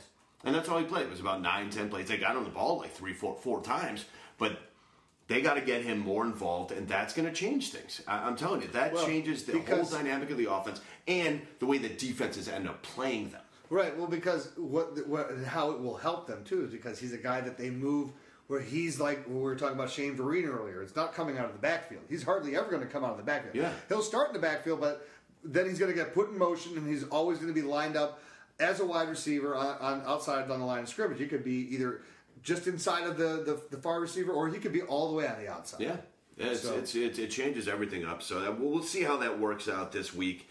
They got some things to figure out. Like I said, I do believe Drew Brees will play, especially because this is an interdivision game, and they're 0-2. So they need this pretty bad. Yeah. You know what I got to figure out is which Valverde I'm going to drink. Well, I'm going to do it too. Valverde. Valverde. Oh, I hate my life. Can't eat, can't sleep, can't bury the wife in the backyard. Oh, God. I'm going to tell you guys what I've been drinking. I actually have a Motley. I'm kind of cleaning out the refrigerator. I got a potpourri going, but I'm drinking my old staple, my Deschutes Brewery Fresh Squeezed IPA. Good times, probably my favorite beer. Yum. As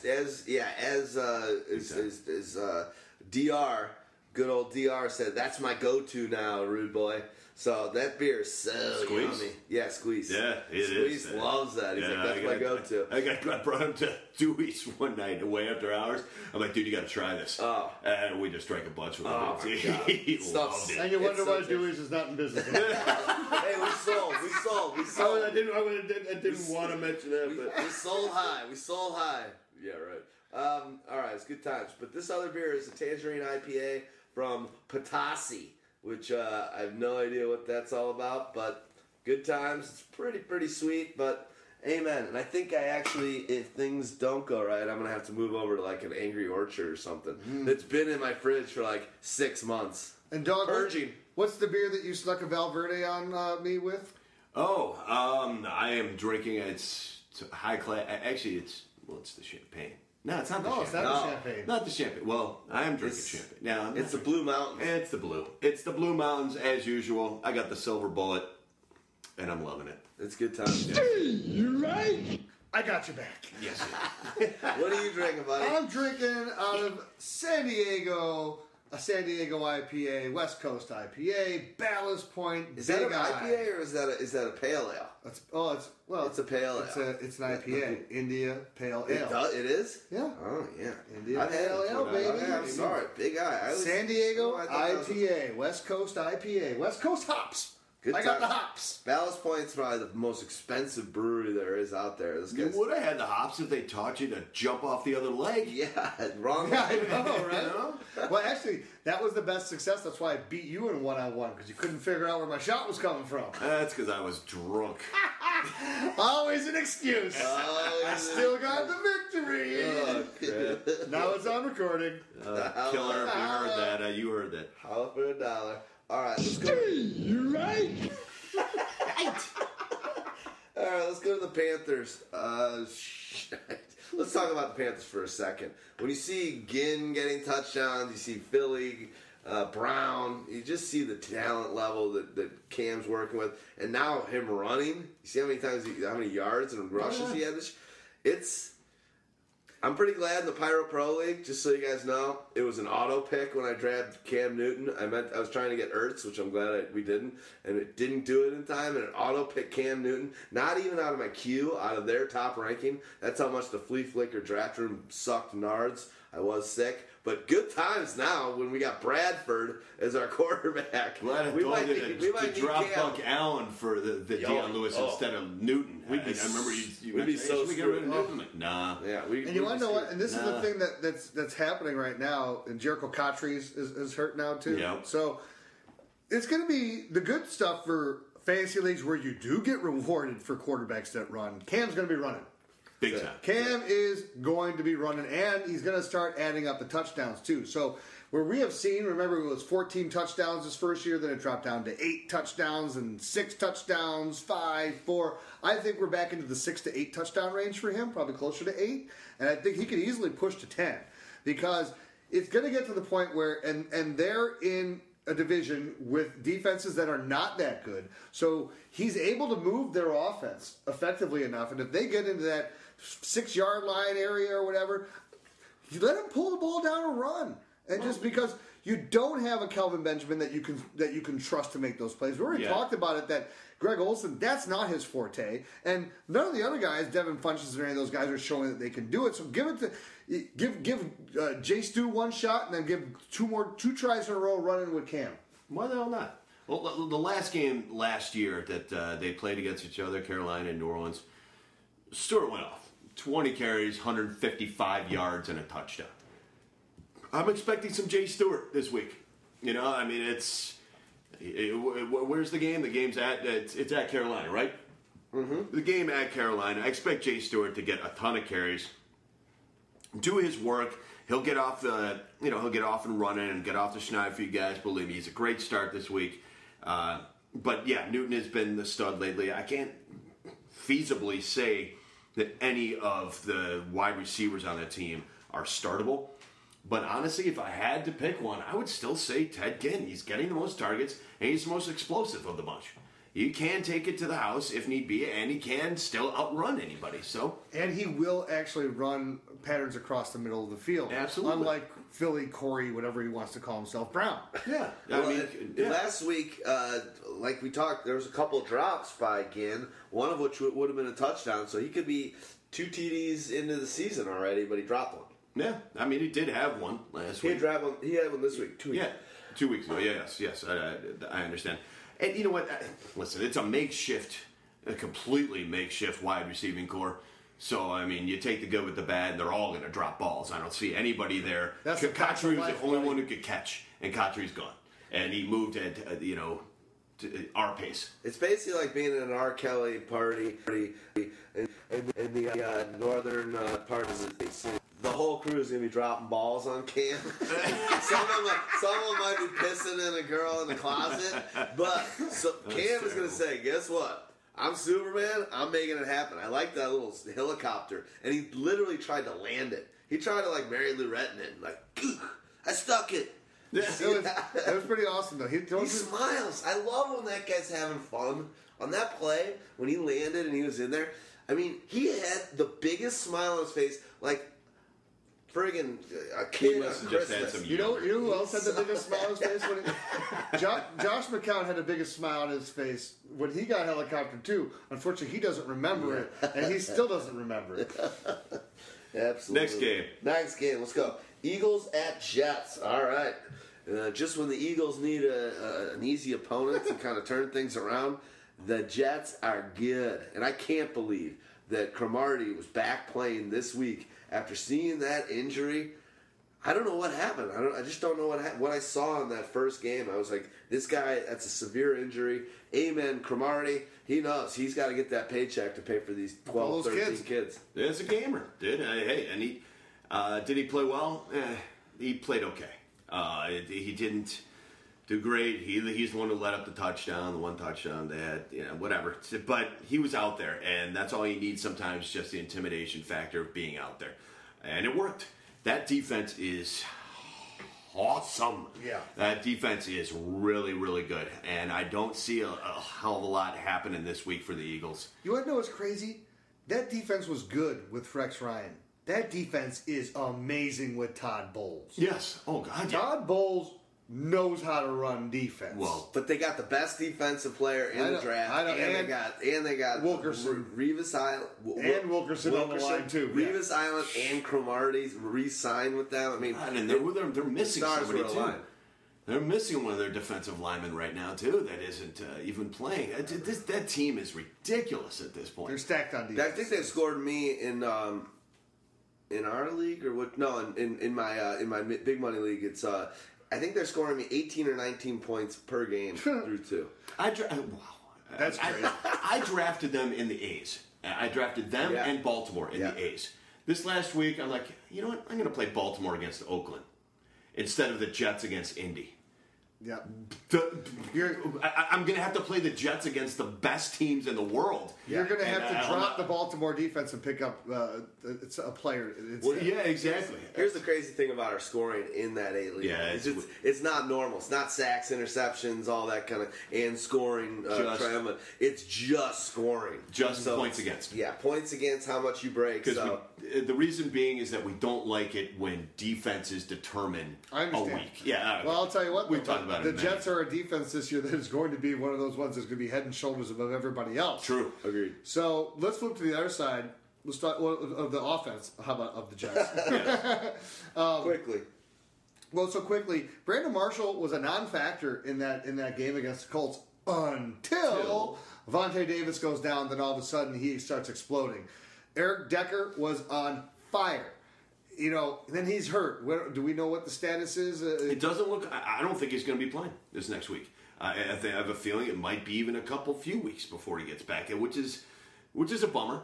And also, Chris Owusu actually went down as well. So I think, first of all, Jeremy Curley is going to play. They just tried out Terrell Pryor today.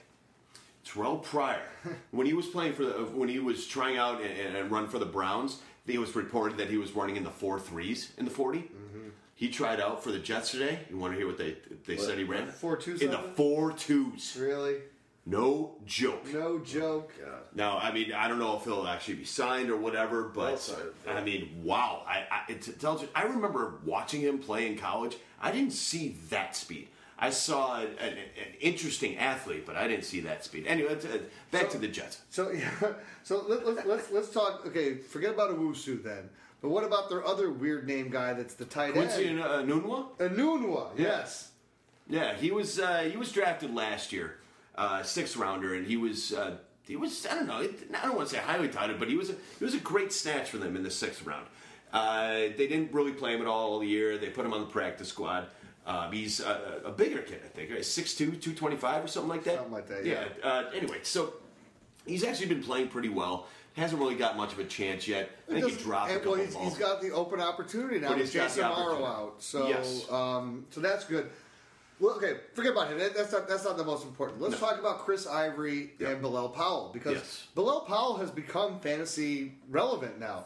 And I'm in deeper leagues, and I put bids on him because when I'm looking at the backup running backs or guys that are in time shares, and Chris Ivory is also a guy, as much as we like him, he's never been a guy that's been able to stay healthy either. True. And when you're looking at, and I kept looking at everything that's going on, you're seeing Zach Stacy no play. There's nobody else getting any play. It's Bilal Powell.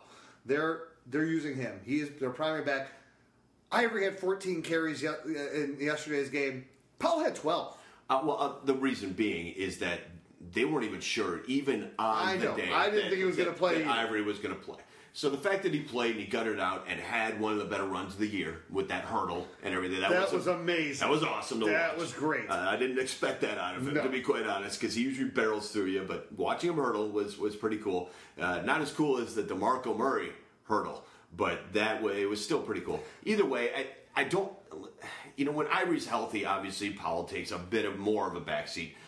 But Ivory is a bit injury prone, and with the way that he runs, it seems like it could be that way for a while. And the way that their offense is, if Ivory does go down, Powell's going to get the line. He's going to be the man. Yeah, until Ridley comes back. Yeah, exactly. But even when Ridley comes back, I just it's one of those things. He's not a guy that has all that flash and pizzazz and be like, wow, he's going to come in and be like, Powell will keep at least the same role, and it can only expand. But I'd also say this: my heart sank because I put all my bids on him already, and I'm watching, and he has that fumble late in the game. Yeah.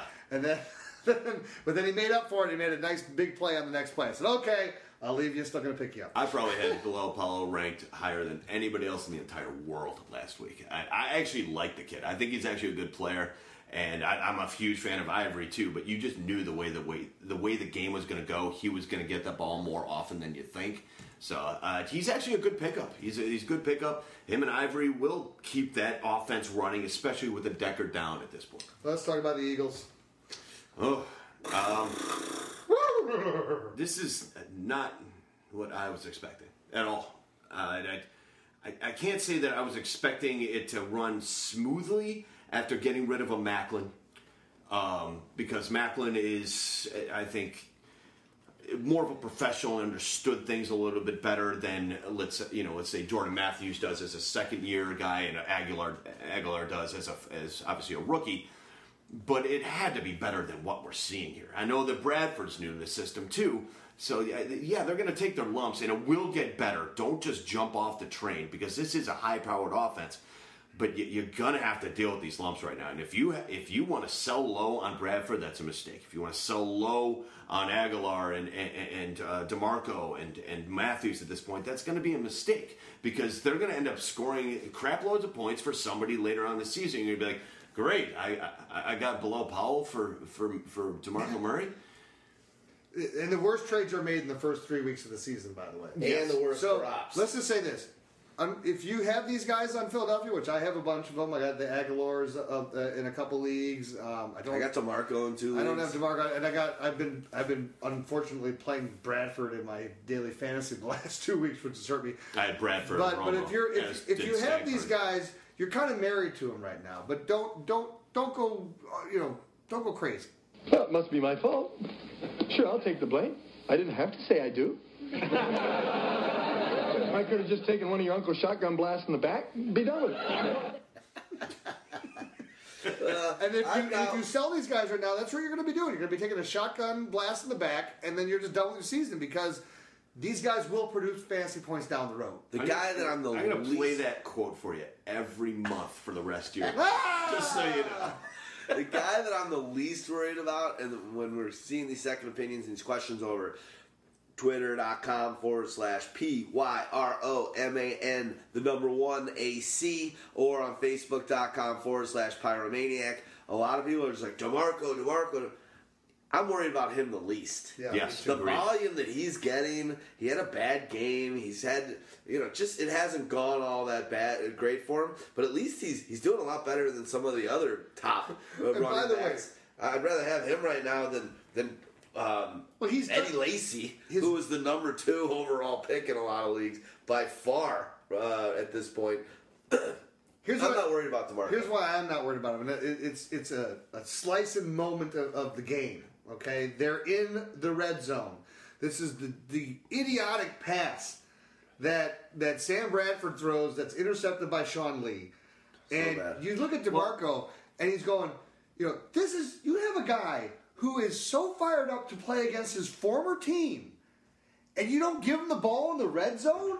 And he's sitting there and he's going, give me the effing ball. Oh my God. I mean, and that's what I love the most about DeMarco at this point, and I'll let you go, dog.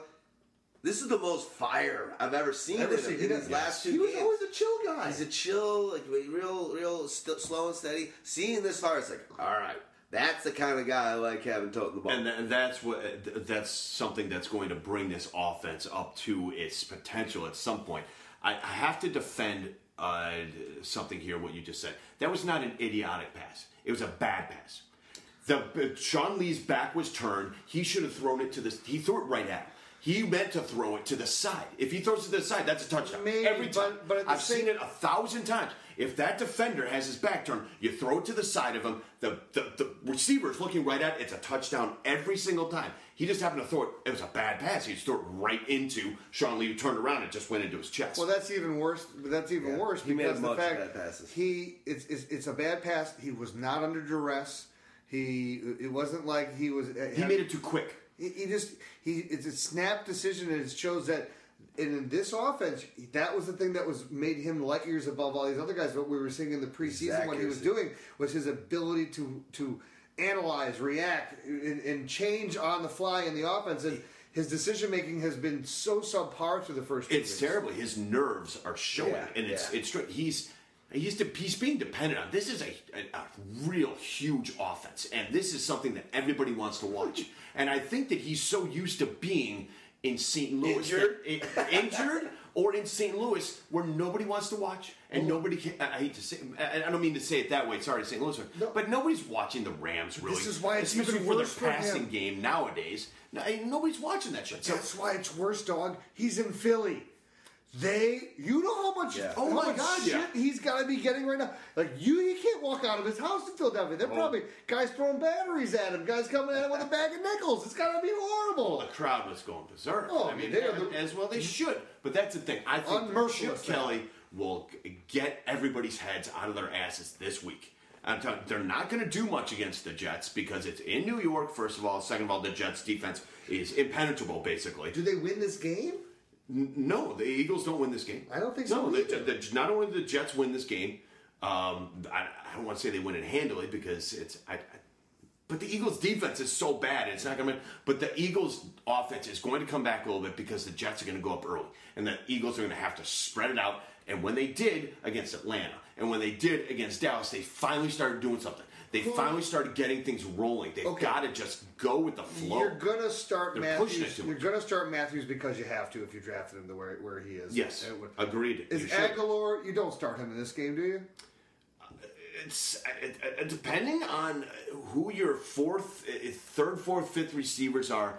I don't think it's the worst play in the world, and I'll tell you why. If they want to put Revis on Matthews, I think that Aguilar's speed actually takes care of things against Cromartie, and he might end up getting what Moncrief got late in the game. All right. We got to move on, and guys, we got to hustle. Even right. with the clock sitting by our feet, Let's do I'm it. trying to hammer through these things. We are halfway through. We doubled the time we were supposed to do on that We are game. an hour and 45 minutes. All right, let's do it. Let's do it. This game is not interesting in fantasy football. Dogmatica. Let's you go guys, I'm not through gonna say a the word. next two games. Actually, we Okay. can kind of go. Let's kind of double down on these ones. So it's the Bucks Buccaneers at at the Texans. Texans. Okay. 2 minutes. Done. All right. Buccaneers and Texans. Buccaneers. Winston, I'm not going to expect a lot out of him this game. Mike Evans is clearly not all the way back. He didn't get a target, or he didn't get a catch last game, got a few targets. Will he do better in this game? Yes. Vincent Jackson, I think, will start to take a back seat starting this game. Austin Seferian-Jenkins is gone for the next 4 to 6 weeks. I know it's been kind of silent out there about it, but don't play him. Sit him on your bench. Trade him to somebody who doesn't know about the injury. Whatever. I think Doug Martin might actually get some decent play in this one. Texans side of the ball. That backfield is just a quagmire. At this point, I'd rather have Chris Polk than anybody else just for this game. I don't think Arian Foster comes back this game. I don't think that they're going to need him this game. I don't think they're going to push it in a game against the Buccaneers. I don't think there's a need to do that. Might as well give him one extra week rest. Ryan Mallett looked pretty bad, but at least they threw the shit out of the ball. I think Hopkins comes back and has a great game in this one. I think he's going to be a top 5 guy this week. I think they get him the ball a ton. The tight ends don't do much of anything, and that's the ball game. Nice. You are the friggin' man. All right, Chargers at Vikings. If we can do that again, we are back in the saddle, fellas. Well, let me talk quickly about the Chargers then, at least. So Melvin Gordon finally showed up and looked like a running back that everyone was saying that he was going to be, that I was not believing that he was going to be. That being said, Old Spice believed in him. Yeah, that's right. That being said, I like what I think it's right guard. It is right It is- there. I like what he has to offer. He showed the burst. He got the 27-yard run. I still want to see him, when he's going to be able to break the long 30, 40, 50, 60-yard runs, and is that part of his game. He still does not block, so that's why he is not in there on third downs. That's why Danny Woodhead continues to be a very playable person in fantasy. This last week, he collected 6 catches on 6 targets, 68 yards. He goes for 7 carries for 36 yards. No touchdowns this week. The touchdowns are going to be few and far between to come for him. You look in the passing game, Malcolm Floyd does what Malcolm Floyd does. Catches a deep pass. It's one and done. You're going to get 2 or 3 targets in the game, and that's all you're going to get. How does out a of him. big guy like that, I'm sorry, I'm interjecting. How does a big guy like that seem to get more lost than any other players around? He always has this, He must I'm have, 20 yards behind anybody in the defense. Rivers push throws it, underthrows him, but he catches it and barely sneaks in. You've never heard him So talk, have often. you? You've never No. heard. I bet you he's probably got like that voice. It's like this hypnotic voice. Maybe he's got like a Barry White voice. It's like he just lulls you to sleep. I'm just gonna run by you. Don't you worry, buddy. I'm gonna leave you behind. And all of a sudden he's gone, and he just stands by himself because all of his 5 catches, years. all of his 5 years catches. of It's doing like this. when he does have. You're right. There's no one within 10 yards of him. Here's what it is with Malcolm Floyd. In the NFL, every offense. That was Elvis, by the way. Every Oh, offense mix. is intricate. They have many different moving parts and intricate plays where everybody's going every which way, and Phillip Rivers is trying to concentrate on all these other things. Malcolm Floyd does one thing, and one thing. I go long every single time. That's why you're forgotten. Because there's so many things I have to remember. I forget the one constant. That's it. And he does it well. Yeah. So let's also let's quickly talk about Stevie Johnson and Keenan Allen. Keenan Allen, came back down to earth this last week. Yes, he did. Stevie Johnson, and again, Phillip Rivers isn't going to throw for nearly almost 400 yards every week. So let's keep that in mind too. Stevie Johnson is going to be an integral part of this offense. Keenan Allen's always going to get the attention. And look, Stevie Johnson is doing just what he did in Buffalo, but now he's doing it under the guise of being the wide receiver 2, not the wide receiver 1. So I like Stevie Johnson. He was available still, I think, in 30% of leagues, in CBS leagues. I put him in my waiver wire pickup because that's the threshold, 70%. If he's available in your league, you got to grab this guy. He's a weekly play. How is this guy available? He's a top 30. Same thing with that. He's a top 30 wide receiver. Look at killing how those guys on my team right Stevie Johnson's one of these guys. I think that it's been like him and Crabtree, like names that They take a bulk over big Brandon Cooks. 4 or 5 years ago, and so everyone forgets about him. I get and the then, Crabtree thing because I get the Crabtree thing in some weird way, but yeah, Allen Robinson, I don't get either because this is a young guy that has all upstart talent, So, and lastly, Ladarius Green had one of his Ladarius Green games. Yeah. I think he can still continue to do this. I'm just concerned if you're looking at grabbing him, what the hell is he going to do when Gates comes back? Well, Let's go to Minnesota. Minnesota, I guess I'll help you. I thought this was your game. Oh, no, Well, we can do it. I can do the whole we're doing it game. quick. That's fine. It's all good. We're just doing it quick. AP, everyone relax. Came back. They've given him 29 carries, right? And don't worry about his fumbles It's Yeah, don't ever worry about his fumbles. Listen, he's going to. If you didn't see that Chargers rush defense, they can't stop a freaking thing. And this is in Minnesota. You got AP number 1 this week, AP is going to go berserk. Absolutely berserk. And listen, Teddy Bridgewater is a great game manager. He's never going to be that huge fantasy stud that you want, even though he has the weapons to do it with. There's no point when you got AP there and you could just run all this, all over this freaking team. I mean, Giovanni Bernard and Jeremy Hill just crushed him. Abdullah crushed him the first week. You could do anything you want against this Chargers defense when you're talking about the running back. So it's AP all day. Was a bummer though. One quick thing also before you go. They did Bridgewater on a bootleg, and they gave it to the fullback. Dude, I mean, AP is a friggin' dominator force of a game. If on those 2 1-yard, you even saw him, and which I don't like. I don't like it when it's about the individual guy at all. I feel like that happens with Jimmy Graham a lot. But when after he's like, dude, give me a TD. I haven't had a TD since December of 2013. Right, you don't Throw me think a I'm hungry bone. for it. I'm going to get it I've for been you. dreaming about this, jerking off to it for friggin' 25 months. I would say the most important guy that we need to talk about on Minnesota though, Switching off. is Charles Johnson. There are a lot. We got a lot of people, and we were on Charles Johnson, and He's not showing it through 2 weeks. Yep. And the way that they're running their offense, I still think they're not. I don't think that they've really shown what they're don't truly know what going they're to doing. be. I don't think they really know exactly what they're going to be yet. But I will tell you this: he's still got, even though it was not as productive as Mike Wallace. Mike Wallace wasn't that productive last week either. 3 catches, 38 yards. So, Wallace is a guy. Start realizing that it's going to start staying down there for him. He's not all of a sudden going to be going back to the 100-yard games. Johnson has the chance to get to those games. So again, when we were talking about in the guise of these, do I sell all these guys right now, or do you wait it out with Charles Johnson? You have to. That's just the way that it is. You're waiting it out, and you're gonna Listen, take it for what it's worth. if you drafted either Charles Johnson or Mike Wallace, you drafted him as a wide receiver 3, hopefully. Hopefully. Yeah. Or beyond that, wide Right. receiver 3, 4, 5, whatever you got him there at. And when you're drafting him in that zone, you know that it's game plan dependent. That's what the type of receiver is. You're not expecting him to score for you every single game, and that's not what's going to happen here. That's the Vikings. They are a game plan dependent team.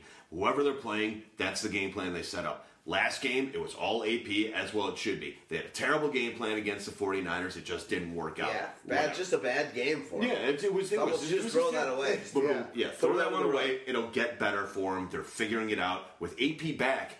Because last year it was totally different. Now they have AP back. Now they have Mike Wallace there. It's a whole different offense. But that sucks, though, is that Rudolph we too. don't know what they are yet because that whole first game was a complete throwaway. It was basically like a preseason game 4. It They was. weren't ready to play. They didn't. Whatever they showed was not any part of whatever their offense or defense was. And that's why Dogmatica, what he said on last week's podcast, AP probably should have played in the preseason. Absolutely. Last week was almost like their middle of the preseason. Yeah, it was terrible. Are we done with that game? Yeah, we're done. So I can give it a Bell Verde. Did I tell you how pretty you look today? No. Good, then the blood is still reaching my brain. All right, we're gonna go. We're gonna go. This, Kyle Rudolph is good, by the way, guys. yeah, it's good. I don't trust him, but I know he is. All right, we got the last game here at the earlies, and that's Steelers at the Rams. Yeah. Let's kind of cruise through this one too. Look, and let we me, can- can I say a quick F you to the league once again? 2 weeks in a row, you're going to start your season. 10 early games, 3 afternoon games. Makes no sense. Fuck you! And when you Killing have me. when you have the people on DirecTV, and I don't know if they were doing it on your NFL Red Zone channel, going, well, we have a jam-packed slate for you. Here's the screen with all the 8 games. Oh wait, I can't even fit all the games on here because we have 10 games going on. NFL should know on the red zone, if you can't go quad box, you don't have enough games in that spot. Absolutely. You can't go quad box if Right. they wanted to. Yeah, we're gonna go try box. So what's cool is like, okay, fine. So for the afternoon, where I have my big screen with the DirecTV, where I can do the picture-in-picture side by side now. Yeah. So I got the side by side on my other television. I had all 3 games going. I didn't need Red Zone channel. I had But isn't that far left Yeah. one? Your You'll lose a lot of fiancé money. watching The Bachelorette. no. She got another TV in the other bedroom, buddy. Yeah. Hey, I got 2-bedroom house. I got 3 televisions. Hella And actually, we have another television that's just sitting on the floor, not plugged into anything. So I got 4 televisions. Antonio Brown, best wide receiver in the league, Oh, or is yes. Julio? It's Is it Antonio? It's Julio, Fantasy. but they're both. Fantasy. They're both the same. But Julio's the best player. Probably. that move. The one. It's Tech Mobile. yeah. That's what I wrote in my write up this week on him. Holy crap! That was a Tech They Mobile were like move. 18 yards out of it, and there was 4 defenders right there. He's ridiculous. Don't even really need to say anything more about that, but I just thought I'd mention it. Just think Antonio about one Brown. thing. Mike Wallace, remember what a punk he was when Brown was doing this 4 years ago? He's like, Yeah. what about me? Hey, I'm a high first rounder. I got all the money. That's why you get rid of people Yeah. like that. Yeah. See ya. Here's what's interesting for me when I look at the Pittsburgh Steelers wide receivers, though. Marcus Wheaton, supposedly I'm number 2 wide receiver. I think you may be number 4 wide receiver when Martavis Bryant comes back. Yeah. Because right now, he's losing his spot to Darius Hayward. Well, Hayward Bay still only. I mean, He just made targets, or he had more targets than him in that game. yeah, but that's where that's the offensive game plan. That's what the Steelers do. They throw Well, long. and Hayward Bay- But as soon as Bryant comes back, Bryant he's comes taking that back. role. Yeah, it's Hayward Bay gets taken out of But it. hold on, but don't you think? I mean, because the fact of the matter is, Marcus Wheaton has not done anything to distinguish himself that he is an amazing route runner, that he has got great hands, that he can be trusted on third downs, that he can be trusted in the red zone. He's done none of those things. Now, granted, Darius Hayward-Bay has proven in his career, granted it was with Oakland, that he drops the ball a lot and everything like that. But he also has the speed aspect, and I think that that's what they love in that. When Brian comes back, When Brian comes it's back, going to be the Antonio Bryan show, and it's going to be ridiculous. It's going to be awesome. I have never seen an offense that applied two speed demons on the sides for no reason. Yeah. Well, I mean, why would you put Bryant and Hayward-Bay out there at any point for any reason whatsoever? It's Hayward-Bay takes a seat. So you need another mid-level guy, Well, which also- is where Wheaton comes into play. Well, let's also remember, they've been doing this while they didn't have Le'Veon Bell playing. Yeah, Le'Veon exactly. Bell's back this week, ladies Yes. and gentlemen, and we've seen what D'Angelo's been able to do. it's going to be a People are awesome. asking me, hey, should I pick up D'Angelo or I know. Matt? Oh my God! Or- No, or- D'Angelo's yeah, done. but Even friends of mine have texted me, should I go grab D'Angelo?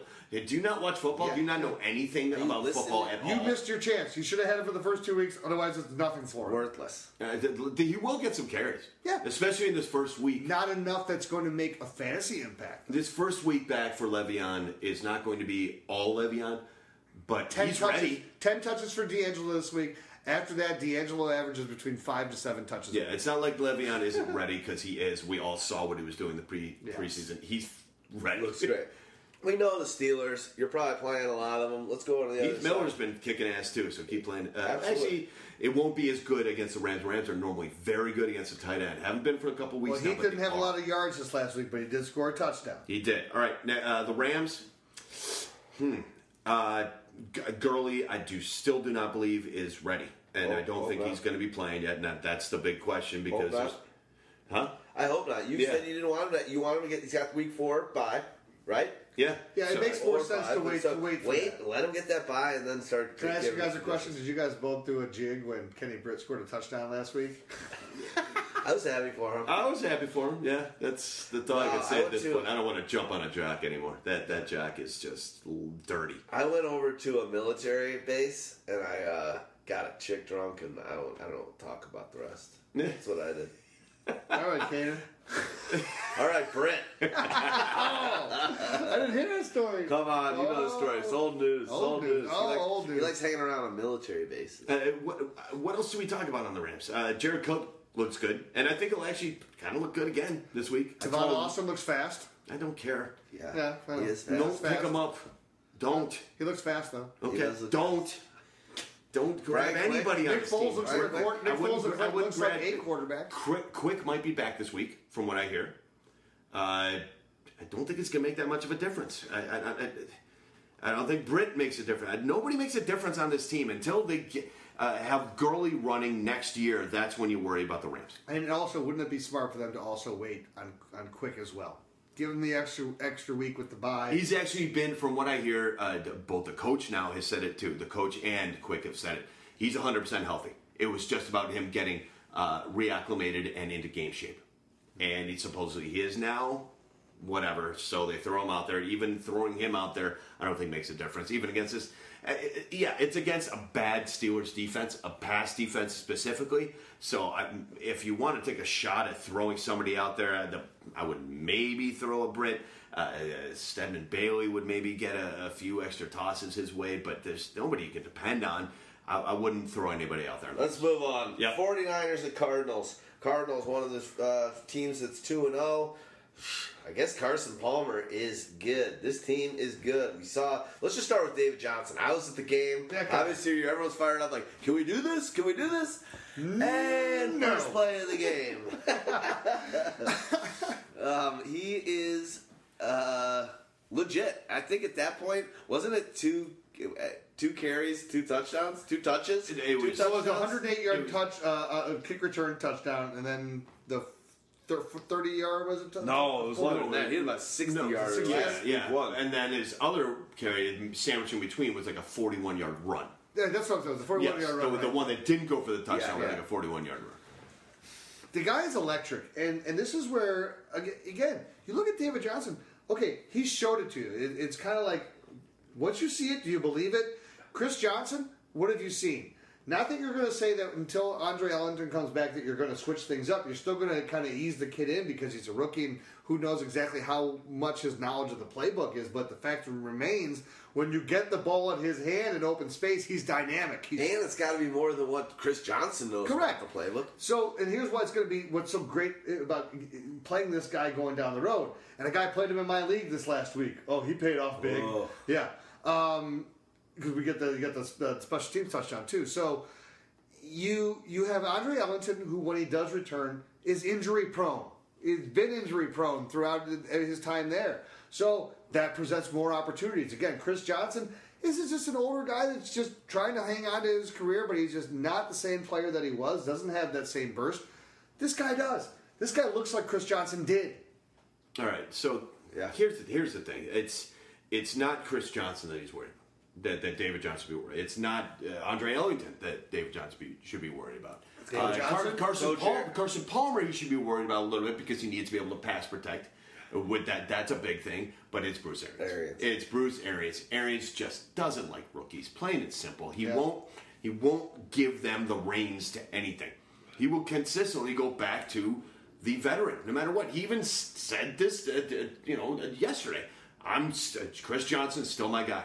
I'm still going with Chris Johnson. He did it to Ellington when he was a rookie. Absolutely. So until Chris Johnson is completely and utterly ineffective and Andre Ellington goes down for the year, David Johnson will always take a backseat. And it's unfortunate, but that's just the way it is. Is he better than both of them right now? I believe yes. I love Ellington. Believe me, I've always been an Ellington shock. We always have. And I'm still actually a Chris Johnson somewhat believer. But David Johnson is just better. Plain and simply better. You watch him play, and he's better than both of them. Period.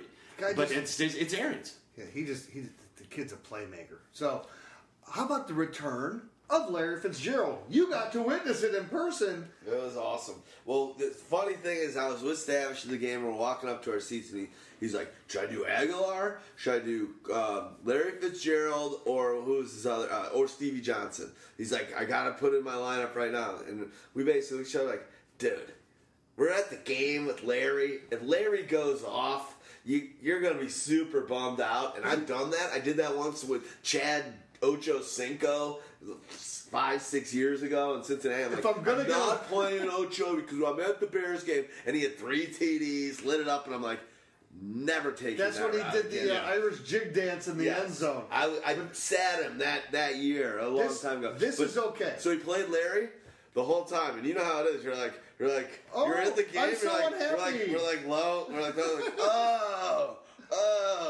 Larry, that sucks. Oh, man. Low Why fives. did Larry score a touchdown? low fives. And the best part about it for him, Stavish, good news. He started Carson Palmer. Oh, all 3 were connections. Oh my God. Yeah, all 3 were connections. And then later that day, remember last week where I complained about how I lost by 1.5 points? It was to Stavish. We were sitting after we got back to his house from the game on Sunday. I won that game. The Jets got a sack given to him. No, a fumble given to him. I got 2 points and won the game. We didn't know about it until readjustment a week later. No, he's freaking like, way. He's like, how are you 1-0 and I'm 0-1? I'm like, I'm not. You beat me last week. He's like, dude, look at this. We're like, I was super pissed about it. See, that's why defenses, man. That's why. Not only that, that's like where I've been in a commissioner league. And someone's like, and if I'm the commissioner and I got the benefit of the win, they're like, well, that's not fair. I'm like, do? It's a readjustment, man. Yeah. What do you want me to do? That's what Savage said first. He's like, do you have admin rights? Yeah, because I can change what the score was for a team. Anyway, all right, good so stuff. Cardinals will be able to pass. Cardinals will be able to run. I don't think that 49ers defense is as good as advertised in that first Pittsburgh game. showed you that they could be beat. Obviously. So I think that the Cardinals will be able to do what they want to do. The question is, will Carlos Hyde be back? I think so. Supposedly the concussion really wasn't even the real issue. I guess there was like a hamstring or a quad or something that they were trying to rest him for. They weren't confusing his injury with Jay Cutler's injury? Yeah, exactly. Regardless, Hyde owners, nowhere to go but down from week 1. Absolutely. Yeah, and right. you're All going up season. again. Listen, Forte did okay against the Cardinals, but he got super volume, and he was at home. 49ers will be on the road against the Cardinals. Arizona won't let Hyde do that to him, and they're not going to be scared of anything else. Not like you're scared of anything else on the Bears, but I don't know. Kaepernick will do well. Yeah, let's talk about the Niners. Yeah, Kaepernick actually does pretty well against the Cardinals, and has done well against the Cardinals the last couple of years, even though the Cardinals have had some pretty formidable defenses lately. I expect Kaepernick to have a pretty good game. I expect him to be targeting his boy, Bolden, going up against Bolden's old team.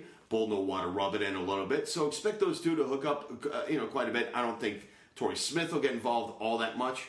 Yeah, I benched him last week. That cost me a win by benching him last week. Damn, He's going to be an out of nowhere. Yeah, to be honest, think about that guy. It's my 16-team league. It's my 16-team league. You can't drop that guy. He's a player in a 16-team league. Yeah, no, absolutely. No, but against Pittsburgh, maybe. And who did I start ahead of him? It was like, God, I can't even remember if it was like... Guys like that are going to explode and just if you tell me it's like a Cole Beasley, I will slap you. No, it wasn't a Cole Beasley. No offense to Cole. I mean, I love Cole, but... I almost want to say it was Bishop Sankey I put in ahead of him. Because it was like flex position there. It's not a bad matchup situation. I'll give you that. All right, so back to the 49ers. It's possible Vernon Davis has a decent game. Like I said, going into the season, you're going to have to show me something to actually... And he had a decent game, I guess, last game, but that was garbage time crap that he was getting. Didn't he drop a touchdown in that game? Yeah. He had a huge, embarrassing but drop at one point in that game.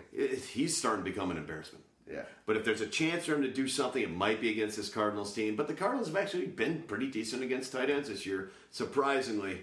I don't know. Cardinals are going to take this one away. And listen, if you're going to play a 49er, Kaepernick's not a bad call this week, like I said, and Bolden's one to go with. I think Hyde gets shut down a little bit. Love it. Let's move to the next game. The Bills at the Dolphins. All right, well, Rex, let's see if you get outcoached by Philbin. If that happens, you should retire. Quit, because Philbin, in my opinion, is the worst game time coach there is there. There isn't a less inspiring, I just think that this guy is as Dudley as it gets at the position. You want to know who's not as Dudley as it gets at the position? Valverde on the news feed. Oh, wait a second, Peg. Remember, the kids are here. Now, if you want to have sex, they'll have to leave. And if you want it to be good, you'll have to leave.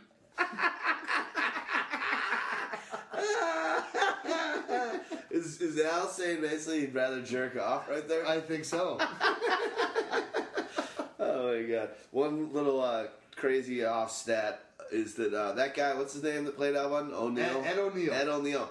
He's made more money than any other actor on TV in the history of TV.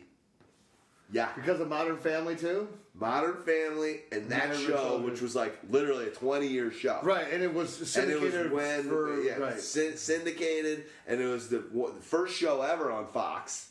Yeah, first show ever. First show that wasn't an animated show, that actually, the only show for like, I think in their history still, that was not an animated show that's good on Fox. It was forever. Ed O'Neal's made more money. Name me another show on Fox that's not an animated show that's good. No, I can't. You can't. I don't watch. I hate children. I don't. Yeah. They put them on the map when they came out, and the best part about them is they ripped on the Fox network all the time. All the time. Them and the Simpsons, the two biggest bell cows, which just always have a joke in there that ripped on Fox every week. Oh my god, good stuff. All right, how about the music? What do we have for music today? The music today was Wolf Alice. It's a cool band, a new up-and-coming band out of the UK. You know I like my UK stuff. They rock, man. Chick singer. They got that great little balance, almost Pumpkins-esque of that melodic, very, very and hard music, which I really love. They've really only got 2 albums. They just released another one.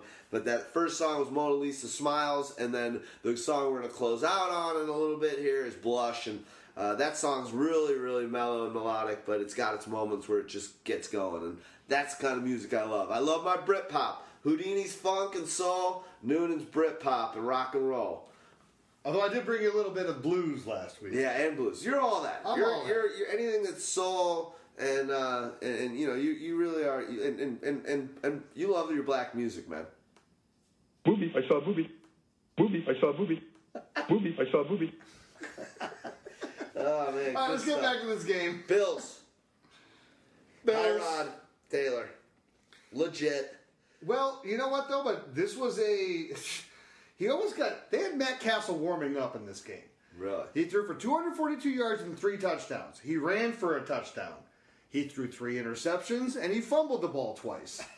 So he ran the gamut, but I think it was getting Matt Castle up as a, hey, wake up, Rex Ryan knows that Tyrod still gives him the best chance for success. So you're going to give him the ball. I think that, when I look at Buffalo, Sammy Watkins finally got involved in the offense. Okay, he didn't see a catch in the first game. 6 catches for 60 yards. Scores himself his first touchdown. They get him going. Holy crap, his hair is long. Yeah, how about There's it? gonna be a time. There's gonna be a time this season where he's gonna be pulled down by his hair. It's too long. There's literally, I'd venture to say, 1 out of every 4 to 5 players in the NFL you can't see the names on their jerseys Because of their hair. because of the dreads. You can't even see It's half out of of the control. number. You can't see half the number. It's 15 or it's You know what? 14. It's like I think Can't see it. Krell has gone Can out I- of business. Can I buy his jersey with fake dreadlocks covering Yes. the? Yes. Should I just buy a weave to put to have the dreadlocks on the jersey? Or just a Sharpie in really dark brown over the top. Whatever you want to do, you can do it.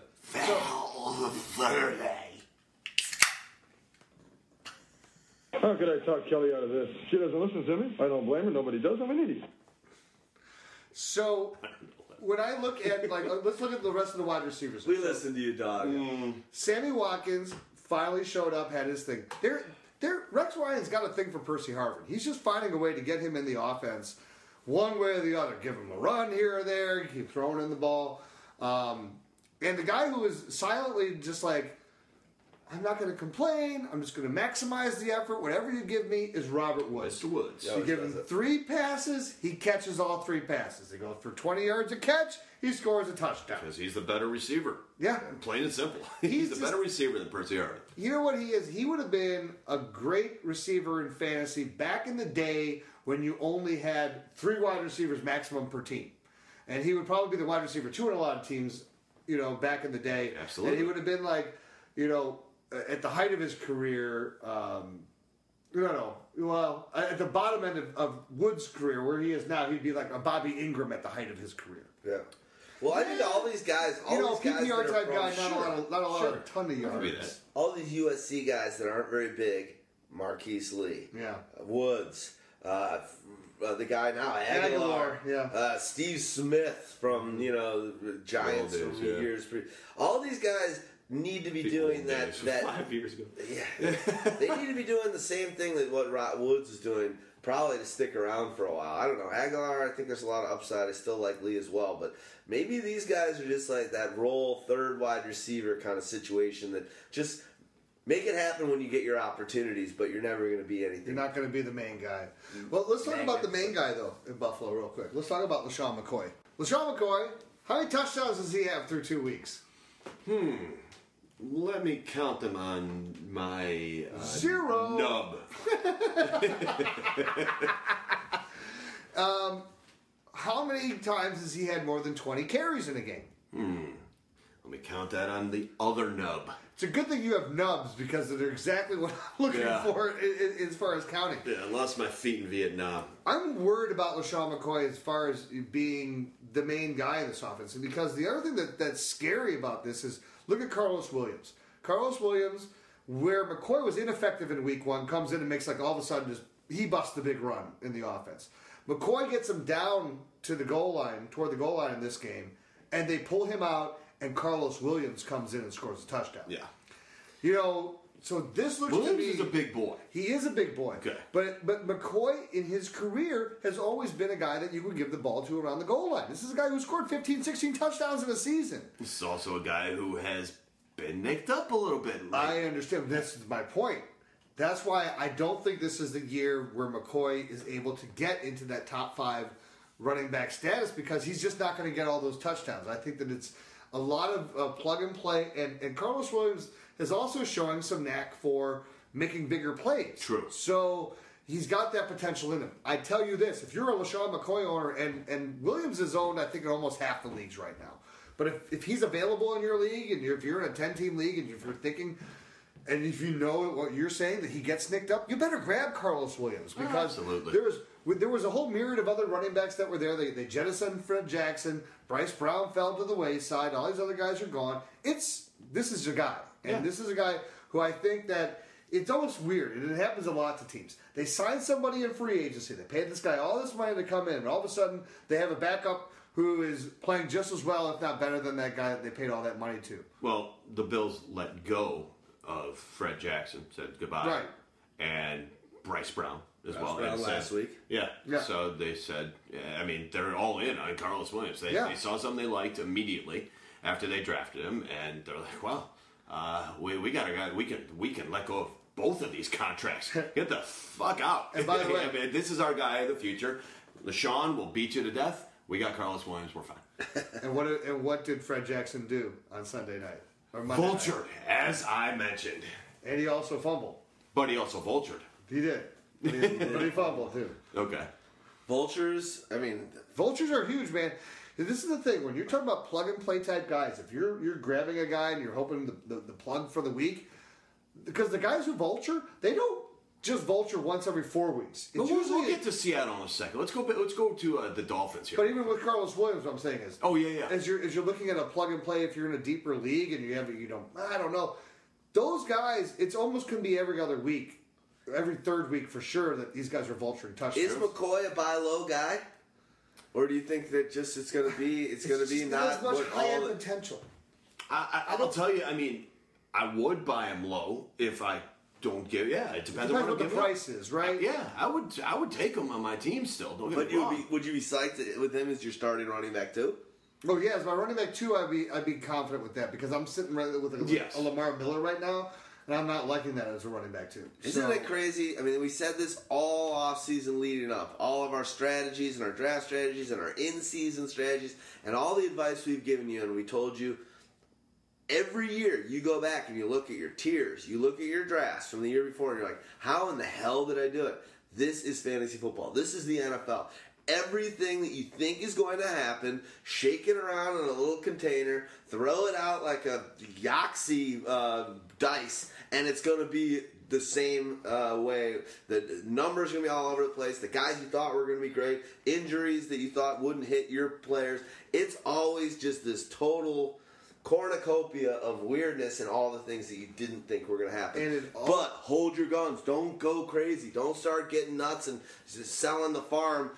Be steady, make the right moves, buy low on certain guys, sell high on other guys, be smart on the waiver wire, but don't lose faith in guys you went high on teams that should get it together. Colts, Eagles. Don't do it. Don't jump the boat. Here's the thing, because as you said, it's just like playing Yahtzee. And in the first 4 weeks of the regular season, this is truly our preseason. Yeah. Is the first 4 regular weeks, which is why the waiver wire becomes so important. But it also becomes important because there was a lot of fool's gold out there in the waiver wire in the first couple weeks.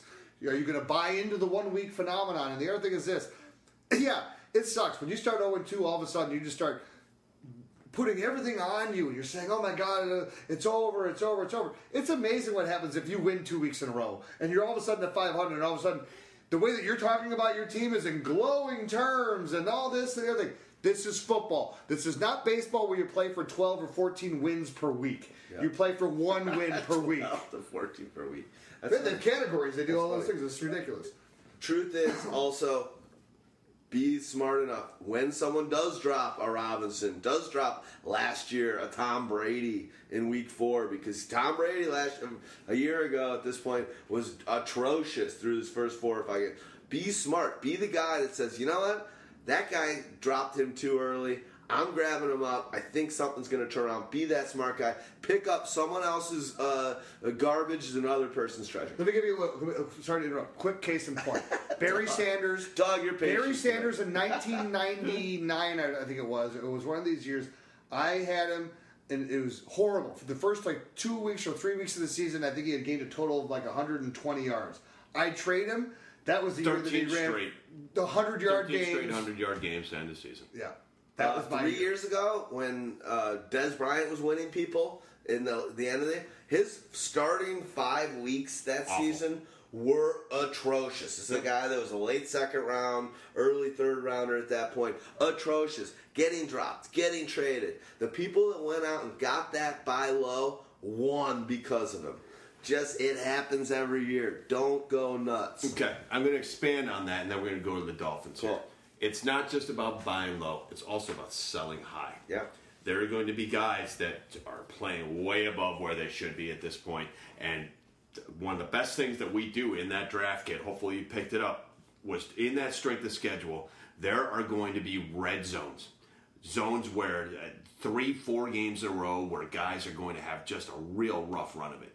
And if your guy was kicking ass for a couple of games or a few games here or whatever, some high, such as guys on like the Bengals. Right now, they're about to hit a real tough patch. And granted, listen, they do have a dynamic offense, and I'm a big fan of what they're doing. But everybody's clamoring to get certain guys like that.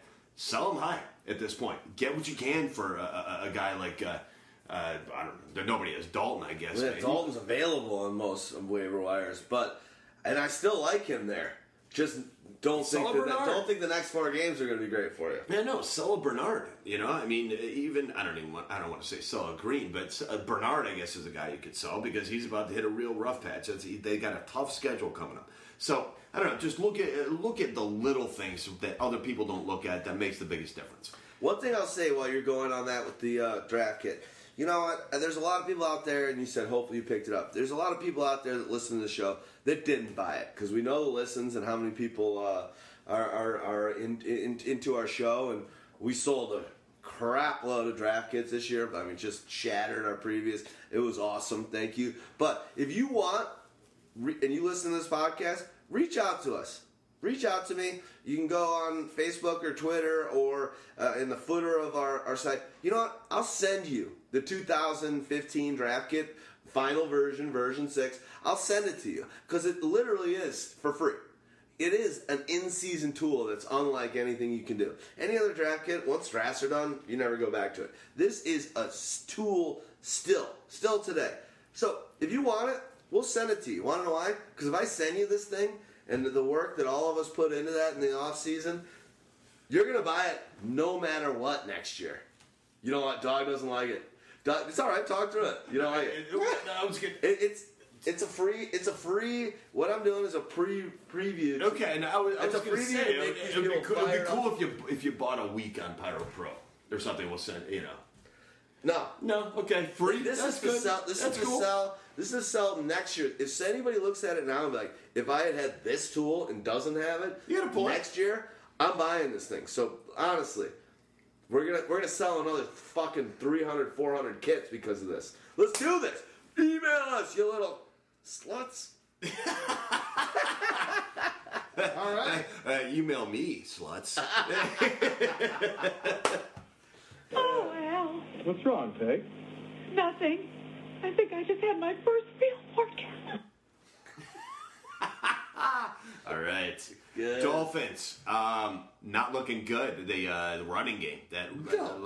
Lamar Miller is. Listen, he's going to get better, but this isn't the game that's going to happen. Tannehill's going to be passing all over the place. They're going to try and take the page out of the Patriots playbook, and that's what's going to happen. They're going to spread them all. Jennings will be out there. Park will be out there. That's what they're going to do. I know. I want to talk because I think we saw Rashard Matthews as the guy that burst onto the scene there with the 100-yard game. Greg Jennings didn't have a catch. I look at Matthews. He's been in this offense for last year, a couple years now. And you have Kenny Stills, who still hasn't seemed to figure out where he fits in this offense.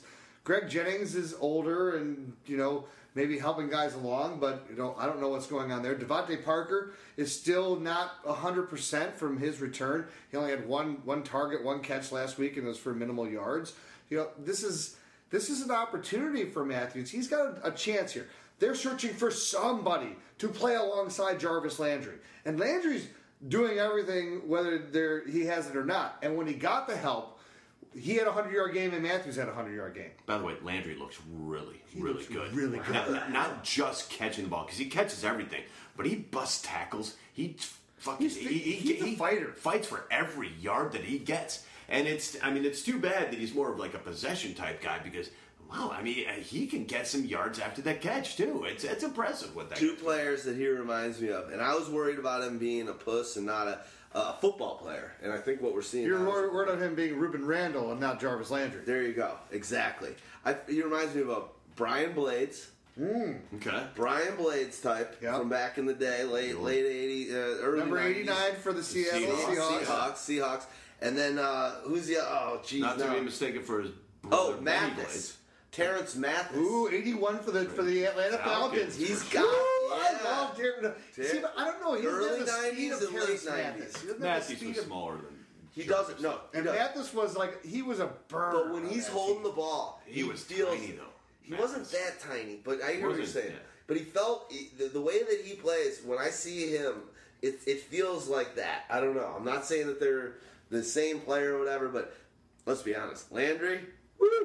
I That love the dude guy. is a stud. Here's the Kid's best good. part about Landry, and this Love is why him. you play him every week, and you love him if you're in PPR. He's probably going to get close to 8 catches every week. He's had 8 catches in the first 2 games. Yeah. He goes for And we 8 knew catches that. for like 80 yards in the first game, and then he doubles it in the second game. I'm not Or going 8 for to 60, throw and then it this was 120. on his shoulders to live up to, because I know he's listening. Antonio Brown. Yeah.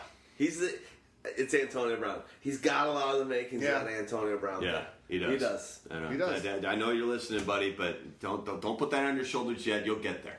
All right, back to the rest of the offense. Jordan Cameron down. Yeah. He's got a groin. Stoneburner. Jake Stoneburner. That's the guy who's coming in. It's too bad because Deion Sims is a little banged up too. He's still dealing with his concussion. Isn't it crazy though? Stoneburner comes in and scores a touchdown. Yeah. Tight ends, I don't care who you are, you can score fantasy points. The tight end position is so damn deep. It is. Before dog, I let you go. I need to get. I won't buy a jersey. I'm just gonna buy one of those shirts. Stoneburner? I need a Stoneburner jersey. Absolutely. Yeah, absolutely. Just a big old But yours is going to say stoned burner. Fine. I don't care what it is. I'll You know what? I'll write that in. No. That deep. I'll buy you. We should buy as a pyro. For all that you've done for pyro, I will pitch in. Well, for- remember, you got buy you a. Rocket Gilmore, so you're spending a lot of money on No, this I know, podcast. but I'm talking about buying you a Miami home jersey that doesn't say Stoneburner. It still has the number 18, I believe was his number, and but it says Stoneburner. put a D in there. I make it I special love it. Stoneburner, and so you can wear it to a Miami game. and People might think it's actually a Stoneburner. We all got to go to I'll pay for it. Strange I got a Cargo. couple bucks. Go on, buddy. Now let's move on to the next Yeah, game. move let's on get to to the next game. next game. That's fine. I think Tannehill is going to. I do believe that Miami's going to try and do everything that New England did. I think that's the only way you're going to beat this Buffalo defense. If they try and go back to try and run the ball against, no, it's not going to work. You're going to have to pass. So that's what's going to happen. Right on. We can move through this game. Again, we mentioned the last of the second half games. Ready? Yes, Bears All and right. Seahawks. Okay. Go. Cutler out. Clausen in. Don't play anybody but Forte. Seahawks. Lynch will probably do a good amount of damage, but the Bears' defense is really good. I mean, the rush defense is actually pretty darn good. So I don't see Lynch having the number one game of the week. Will he be a top 5 back? Probably. He'll get a touchdown too. But I do expect Fred Jackson to get some late carries and possibly have good 10 touches in this game, maybe vulture or TD. I think Russell Wilson will actually lead the way on this one. Russell Wilson will do well against this Bears D. He'll run a little bit. He'll pass a little bit. I can't suggest a specific wide receiver on this team, but Jimmy Graham was bitching and moaning and crying again, saying, "I hate my role on this offense." Has Did he you guys do- read he's that? doing- No. Yeah, he He's just such a- came out and said that. He's a Mike I Wallace. hate my role in this offense. What the fuck? He's Dude, not good. Get out of here. He's not good. He's not. Here's the worst part. I'm trying to trade him in my one league where it's a keeper league. It's a salary league. He's at $19. He's reasonably priced. I have Eifert, so I'm like, okay, I'm done with Graham. Let's see what I can get for him. I throw him out there. 14-team league. Not one person sends me an offer. There's Not Wow. one. Not one. You know what? Give me a Luke Wilson. Jeez. You Luke see the Wilson's catch he good. made? That guy's Yeah, he good. made? Yeah, Yeah. that was great. Dude, Cooper Helfet's good. I don't know why they wanted Jimmy Graham. It's What a weird. I'll tell you. waste. I'll tell you who I'm also have targeted in my 14 and 16 team leagues is Doug Baldwin Yeah. as a free agent waiver wire guy. Yeah, I mean, he'll catch his passes. 14 team, 16. It's deep. I need someone that I Sure, can count on for and that- I mean, potential for a touchdown and going to be. I'm not targeting him in in a the 10-team league. I'll tell you Right. that. No, he shouldn't. But even I'll be give you thought. 14, 16 That's team what I'm leagues. saying. Only I'm going to be honest. Let's go back to Jimmy Graham for a quick second. Guys like this, the Wallaces, the Grahams, the guys that are really good players but not just amazing, that just think that they have to be the cornerstone of it. Ocho Cinco, Yeah. he used to do this as well. You know, it's like, Sure. you're a great player, dude, but you're not friggin' Sterling Sharp. The offense can't run through you. These kind of guys become really tiresome for offensive coordinators, coaching staffs, the rest of the team. For You quarterbacks. think Wilson right now is like, dude, when you're open, I get it to you. I got to get a touchdown the first. Sorry, you're not. It always He doesn't get open when anymore. you look at him, it always looks like he doesn't play through the play. It's like, if I'm in the first progression and I don't get it, it's kind of like, all right, what am I up to? I mean, what it is like when you look at who's the ultimate comparison for him, it has to be Gronk. So when you or Antonio Brown, a lot of No, players. but I'm talking keep the play about alive. tight end. I'm talking Okay. about tight end. So when Got you it. look at Gronk, and Gronk puts up all the numbers all the time, it's because look at the personality of the two guys too. Gronk is hyperactive, hyper this. So when he's even more hyper when he's on the field, and Graham just like you're saying, it seems like he's asleep, and what it is he gets pissed off. He's like a pissy little 2-year-old. Moody. I took your toy away, and now you're just going to pout for the next 3 quarters, and then you're going to bitch after the game. Dez is the same way. If you don't get Dez a pass in the first 2 drives, oh Lord, Brandon and Marshall, then he's going to same be way. pissed. He's going to be bitching out in halftime, and then they're going to get you hyper involved in the second half. Who needs this? It's a team sport. I actually just realized this, and this is the first time I've ever actually seen this for what it is because of this exact discussion. There is a way to be both a me first guy and a team guy at the same time.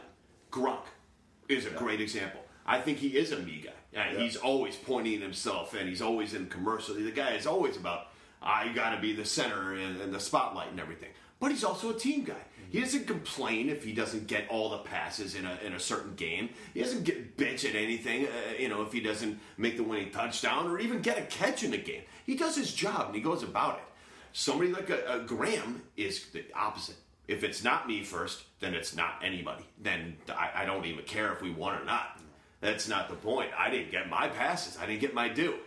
That's totally wrong. There are certain guys that fit that mold. Yeah, though. so do you think it's that- strange because he's starting to grow on me a little bit. He was annoying as shit. Yeah, at first, yeah. But he's growing on me a little bit. Even But as he hasn't as such a changed, though. meathead. Yeah, he hasn't He is changed. who he is. That's- Exactly, and that you got to respect that. So let He me is ask a this: meathead. do you think that there's any coincidence But I love that Graham goes to Seattle and Seattle is now 0-2? Well, very Don't look back the next time I ask you to open the garage door for me either. Because if you do, you might see the mighty Dodge emblem bearing down on you. Well, the You one hear thing, that, Jimmy? You hear that? the only bummer is that the Saints are 0-2 as well. Yeah. There was then I And that- they want him back. Strange. They should trade him back. Just make the exact same trade back. They'll both be 14-2 and play. That's a each other for a great idea. championship. Like, can we do this over? Redo. Yeah. Redo. You can take our offensive line, and we're going to give you him back. Now, the truth is, I think the Saints are much happier to not have him, and that, wait, where am I in this offense? You got to get me involved and have that offensive lineman. And I think right now Seattle's like, wow, this guy's not that good. Right. Seattle the Saints don't care because they're looking for life after Drew Brees, and they're getting forced into it now with this early bruise. That they're thinking about it. So for them, I think they would rather just be horrible this year, get a chance to find another quarterback if there is one in this league, and there's a lot of teams that are doing that now. I'm gonna say something right now. Do it. I don't know Go if I've for ever it. even really thought about it, but we're gonna move on to the next game right after this thought. I think that tight ends specifically are made by their offenses. Do I think that Gronk would be good on other teams? Yes. But would he be Gronk on another team besides the Patriots? No. Yeah. Jimmy Graham was made by that Saints offense, plain and simple. Oh, for You sure. could see it. He's going to a Super Bowl team for the last 2 years, and he's doing nothing. I can't name a single tight end out there who has gone from team to team and been awesome Tony everywhere. Gonzalez, that's the only one. Tony G, okay. But Tony it took. G. But it was only 2 teams, and it was later in his career, and he still showed the flashes though. But the thing is this. Here's the other thing to validate. He's your also point. considered the best tight end of all time. Yeah, of course, right. I want to validate your point. When Gronkowski was there with double murderer, maybe triple murderer, and Aaron Hernandez, Yeah. Hernandez was considered the better tight end at the time. Yeah, And the more valuable ad because of what he did as a runner and everything else is the H-back type guy. And the offense, exactly. That's what we're talking. That's what I'm trying to validate your point. Cool. Yeah. I love it. Next I love game. it. Let's go Sunday to the next night game. game. The Broncos are going to be at the Lions. This is Sunday night football. We know what Houdini will be doing. Yeah. Houdini will be doing his pickups. Amen. I'm just going to give a shout out to you. Thank you. And we all. I try and give shout outs to the whole team, man. Everyone works so hard on this. Dog and your rankings already rocking out the stuff that this week, and just the stuff that you do is amazing. Houdini, the fact that during games on a Sunday you're watching, you're purveying, you're saying, "Wow, who are the pickups for this week?" And the fact that you're writing pickup piece during the Sunday games, and you had that thing to me before halftime of the Sunday night of this game is awesome, and I know that. I know what that effort takes, and it's remarkable. So keep it up. We all appreciate it. It makes Pyro such a different deal. The fact that there's no question about it, our pickups piece is out before anybody's in the industry, probably by a day and a half. So if you read a lot of other pieces out there, whether it's USA Today, whether it's New York Times and the Soblock Brothers, whether it's Fake Football, whether it's Fantasy Pros and Clinton does his pickups. The fact is, We love you all, by the way. Yeah, we love all. It's not a bad thing. We planted the seed every week.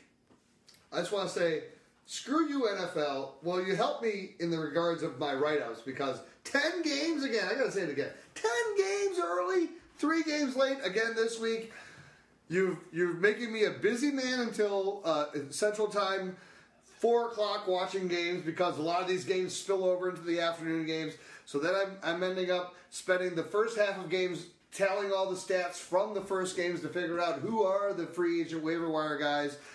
But then you're nice to me that you're only giving me 3 games in the afternoon, so you don't screw me with me missing a ton of that information and action while I have all the games on my 3 screens at home. And the one thing I'll say on top of pickups is a lot of people on Second Opinions and on social media have been asking us, hey, can you guys add a fab element to the pickups piece? And we wanted to do that. We talked about it all off season, and we wanted to figure out. The truth is, there's just too many different league types. There's too many. What is your fab 75? Is it 100? Is it 200? There's too many picks. There's too much variable where to even put a kind of an abstract number. You could go 70. You could just go 75 of 100, 75-100. Well, here's the thing. It's so abstract. Here's where it comes down to speak because anybody's you don't league. know. Are you in a 10-team league or are you in a 12-team league? there's How too many valuable things. should this guy be to your offense? All you need to know is that when I am always producing my waiver wire piece, and know this, when it comes out as one of the first pieces, it does not include the Sunday night and the Monday night. Those ones and we'll add to I it. add those guys come into it later. But as it's constructed, it's always best free agent ads first, and I'm putting the best guys first. So it's pretty much in order of the way that I would add them in a standard league. Now, if you want to, those Pyro Pros or those or anyone else, you hit me up and you're going to ask me in a dynasty format, I will answer that question for you. But, I'm putting this in standard type leagues, and the way it's listed, so that's why I don't put it in quarterbacks, then running backs, then wide receiver. I'm saying this guy, this guy, this guy, this guy. And also, before you make a quick mention, is the fact that you're doing guys. You're only talking about guys that are available in 70% and under leagues, and you're also saying, hey, this is a small league guy. This is a deeper league kind of guy where it's like if you got a 16 or 14, this guy you got to be. I break it down where there's a second section then of deep league ads. So I'm not forgetting you guys that are in the 14 to 16 team Okay. leagues. 2 things that we've covered here, and then we're going to go to this game. Yeah. Actually, one of them does start into the game. So the first one was, you mentioned that there's 10 games on the early slate, the noon Central games. The farthest west that any of those home teams are, and I don't know who's farther west, Dallas or Houston. Both Central Time Zone. But they're both Central Time Zone. That's the farthest west any of those home teams are during those. But here's what I will say. But here's what I will tell you. Those of us here in Chicago, you know what? The Bears games are always at noon. When there's a Bear game at 3:25, and I get the tailgate, I don't have to get to the fucking tailgate until noon. It's joy. Absolutely, Sweet I agree. Joy. But did you think Goodell's thinking about how much you can drink? No, but again, we always have this conversation every year, and I'm surprised that. I mean, what are the contracts written up that says, especially when you're pushing the whole thing where the NFL is behind pushing the DirecTV package and all the Sunday ticket thing, Red Zone, and you push a screen that shows 8 games at once. But you show 10, so I can't even see them all. And then the afternoon, I put on that channel, I just get a bunch of all the box scores of all the other games, like in the last quarter section. Stripes of games. Right. And you're literally, in these afternoon games, you're watching punts. Like, well, everyone else is at commercial or halftime right now, so we're just going to lock in. I'm what's his name, Scott Johnson? I don't know who the other guy is, yeah. And I still got ears. I'm sitting there, and go. It's like, dude. Goodell, you're strong enough and powerful enough, and the NFL's powerful enough. You guys should just move some of those Texas teams that we were just talking about that have our same time zone. Just push them to West Coast. No. NFL, screw the farmers. They make all the money. You determine the TV schedule. Move them back. Here's a simple fact. Anyone that has 2 televisions, or now if you have the Genie on HD TV or on DirecTV, I do. But you can go the picture-in-picture. If there's 3 games, you don't need the Red Zone channel. So this week I watched Red Zone until the early games are over, and then the Red Zone's off. The afternoon, you've lost me. I'm paying for it, but you lost me as a viewer. You want to make your mark before you get fired, Goodell? Move a team without consultation. Yes. Get them out of Houston. Get them out of Texas. Throw them out on the West Coast. Yes, nice work. Okay. 4 teams to LA. All right, the last one. One division, all LA. Pickups going into the Sunday night game. Were there any of the pickups? Were they on Denver or were they on Detroit? Ronnie Hillman. There you go. Who's owned in 67% to 33% of leagues.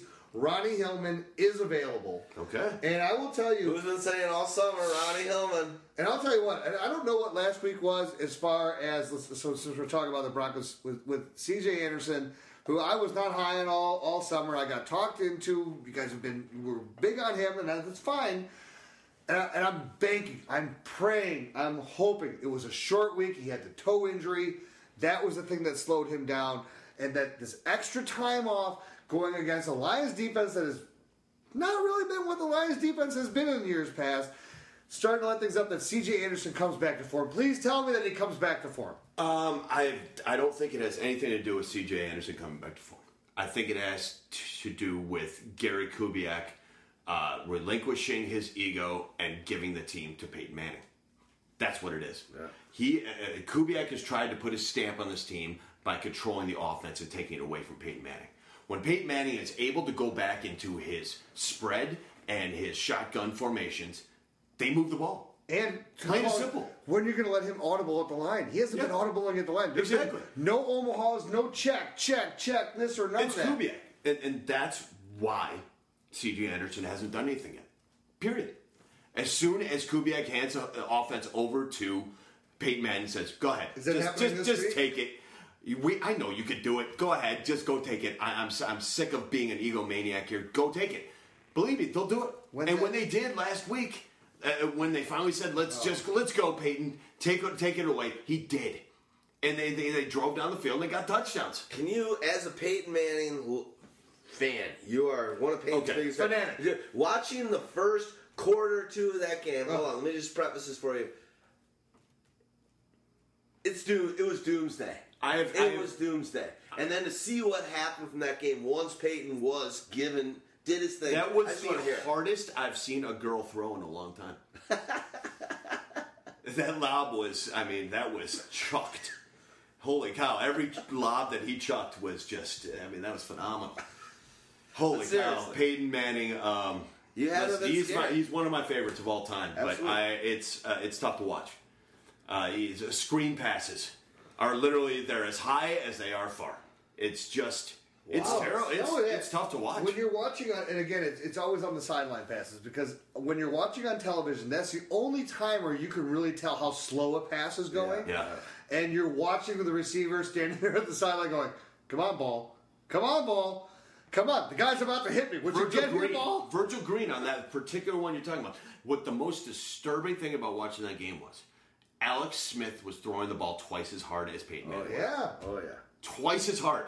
Every single pass that Alex Smith threw, I was like, is this the same game? What am I watching? But here's what you also get, and this is what goes back to what we were talking about earlier. We were talking about Andrew Luck. You want to know what? This is a professional quarterback, though. Yes. And you want to know what he does? He's winning on guile Smarts. and smarts. Period. And you want to know what? It's very reminiscent, and we saw the great run out of it. It didn't end up going more, but did he win a game in the playoffs? Joe Montana with Kansas City that year, did he win the playoff game? Or did I he think lose? you won the first game And and then lost the in second. championship, No, it was a wild card game he got into. I don't. yeah, he won the wild card Against game. and he Miami, lost. right? Yeah, and and he he lost a divisional game, Yes. not a championship game. Oh, yeah, whatever. right. Whatever the next game was. But Joe Montana, for when you watched him for all those years in San Francisco, it just freaking you knew. It wasn't that he did anything like super amazing well, but God, when he was winning there with Kansas City, it was through guile. It was just through sheer will of, I know that this will work. It just barely may get through, but it's gonna get through. So it's weird. I was out with a bunch of guys watching something. I think it might be the Thursday night game a couple of weeks ago, and they asked me like, so what do you think you could still run the 40 in? And I thought, I'm like, yeah, I could still do a 4-5 split, and they all laughed their asses off. The thing is, I'm 40. I feel like I can, but after watching Peyton Manning, I might be 5 flat, 5'5", I don't know, 4'9", 5'5". 5 foot. I mean, I feel like I can. I feel like I'm running just as fast. Maybe Manny just feels like, hey, I'm still throwing the ball well. No, you're not. You're not. I'm pulling together where you're going. Yeah, okay, you were wondering where I was going. Got it. No, you're not. Got Okay, it. you're older. You're old, and maybe you just don't get it anymore. You feel like you're doing it right, but you're not. Okay, that ball is not going as fast as it normally does. It's not going the way it normally did. You think you're Steve Young, but you're really Steve DeBerg. It's the great one. Perfect. Anybody would die to have DeBerg's career, though. Let's be honest. Oh, my God. DeBerg. Oh, absolutely. He threw like a Sally Like in till he was year one. 45. I love the fact that he played that 44. one season with the Yeah. full splint on for Yeah. the entire year. If you don't know Steve DeBerg, check him out. That guy was a fight. He was Kansas All right. City Chief. To the Broncos, I do believe that they have a bounce back game in this one. C.J. Anderson specifically. I do believe that Kubiak takes a backseat and says, you know what, listen, this ain't working, obviously. Yes, we're 2-0, but barely. And this is not going to work this whole season. We can't even try this again. We just got to go back to kind of the old offense with Peyton Manning running his offense. So I think that Demaryius Thomas has a nice game. I think that Emmanuel Sanders was used a little differently last game than they normally would, but he'll still have a nice game. C.J. Anderson should be able to work well. Hillman will work into it. I think the tight end will start to get involved a little bit too because it's going to go back to that spread, quick offense. Owen Daniels might have a decent game. Well, your Virgil got a TD this week, and the Yes. last thing I'm going to say here is Love my Virgil. I underestimate. I guess I do it maybe because of Peyton, but I got to stop.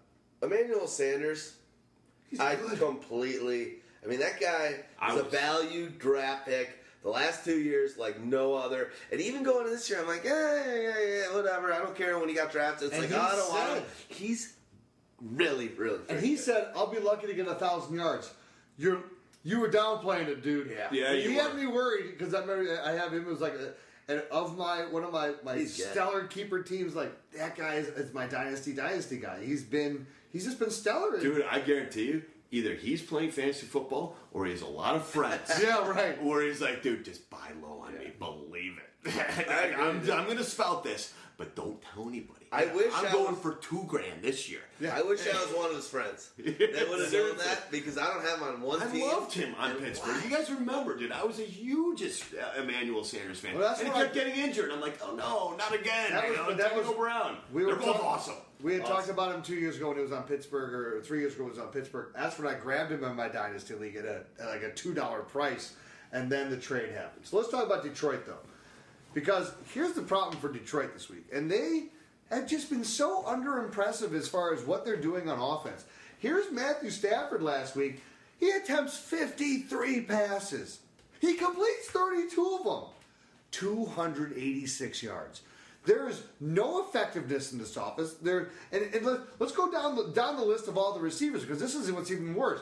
Calvin Johnson, great. 17 targets. 10 catches. Yeah. Only 83 yards. Yeah. This is Calvin Johnson, a touchdown, but 8.3 yards a catch. This is not Calvin Johnson. That's not. Golden Tate has That's 10 targets. He only catches 6 of his 10 targets for 80 yards. No touchdowns. Theo Riddick was targeted 6 times, 5 catches, 41 yards. He was the most effective. They had to. Eric Ebron, a guy who's done 10 targets for Ebron, 5 catches, 43 yards, but a touchdown. Amir Abdullah, not Barely effective at involved. all. And then 6 carries, 9 yards, 1 catch for 9 yards. As we've been talking about, Joy Bell, completely non-existent. 4 carries, 2 yards. They had, is this right? And Matthew Stafford had Yes. 20 yards rushing. Yes. He had 20. And What you're the looking rest- at is correct. it is- it- Just say it out loud. 17 yards from everyone not named Matthew Stafford is running. Yes, that is correct. It's abysmal, and It's not getting better against Denver. Well, no. Here, I'll tell you what one of the problems, and it does affect a lot more than you think. But Stafford has been beaten to shit these first 2 games. He has just gotten his ass kicked. It started with Melvin Ingram against San Diego. Just laid him out. Just hurt him really badly, and he hasn't recovered from it. And then he went into this next game and he got beaten up even worse. He's going to get beat up even worse this week. I'm telling you right now, if they don't keep him out for this game, they are risking his future for the rest of the The season. confidence is going to be gone. He's never going to trust his offensive line again. I mean, he's Von going to get Miller and DeMarcus Barrett. Oh my goodness! Listen. I'm lucky enough. It's over. I'm in the ridiculous 5 leagues that I'm in, which I've pared down from 7. But in those leagues, 4 of those leagues offer defenses. There's actually no. I'm sorry, only 3 of them offer defenses. So I have Carolina defense in 1 league. The Denver Broncos are my defense in the other 2 leagues. Do you know how happy I am to have the Denver Broncos defense? They are ferocious. While Peyton Manning has got the limp arm throwing, they are just destroying the teams that they're playing against. This is not a great week for these Detroit players. Let's just be honest. It's going to be even though they're coming home, that just means that these defensive players, Von Miller and DeMarcus Ware and all these guys, are on a fast track. Not good news. Well, you got Talib. He's ridiculous, and he's not even their best cornerback. Right. You want to know who's my best cornerback? And I'm drinking a not your father's root beer. Because you're on every kind of beer tonight. I'm closing out. It's a motley mix. I'm closing out the fridge. Valverde. A fat woman clip-clopped into the shoe store today. Said, I'd like something I'd be comfortable in. I said, try Wyoming. I want to give a little shout out to this root beer. If you guys haven't had it, I know it's around in a lot of places now, but Small Town Brewery, they do this Not Your Father's root beer. There's other breweries that are doing a root beer at this point, but man, this stuff is basically crack. It tastes like root beer, but this one's got a 5.9 alcohol, and you can get it on tap here in the city. Have you ever had it on tap? No. You can get it on tap here. There's 2 different ways you can get it on tap in the city. 11%, so they give it to you in like a small little sitzer.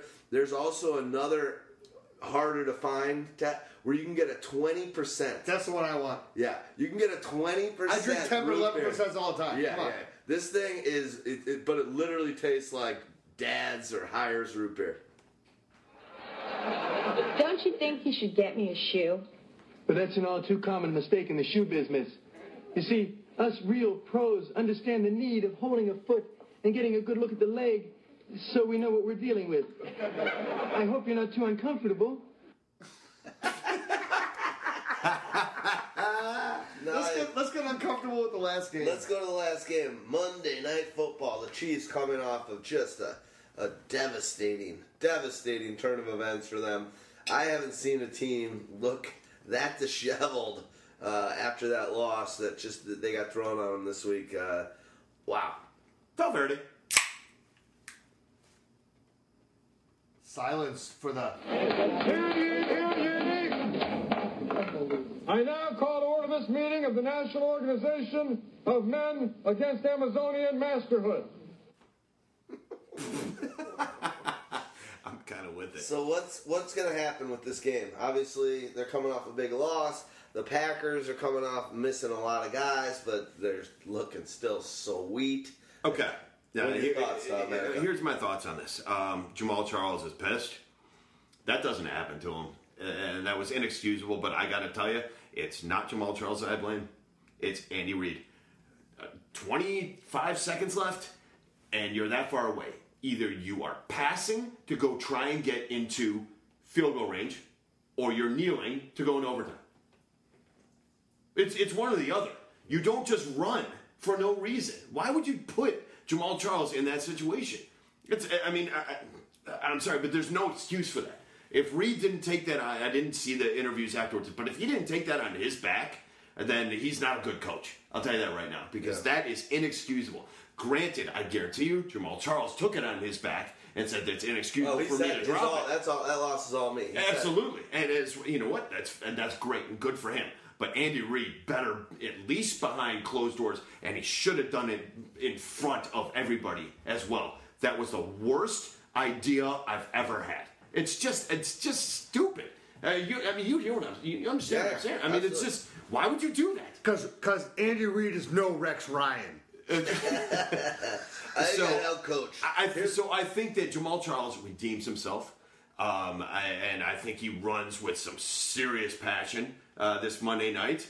And even though the Packers had a game plan to stop Marshawn Lynch, it's very different against Jamal Charles. I don't think that you could just bottle up a Jamal Charles the way that you can against a Marshawn Lynch, who is getting up there in age and looking a little slower and not as powerful as he did. He still looks powerful. He does. But that's a one-dimensional. He was able to still have that Exactly. burst. Jamal Charles is a whole different story. The way that he was kind of tearing apart Denver a little bit for, at The early various half times. of that game, yes. That's not easy to do. No. Okay, that's a good run defense in their own right.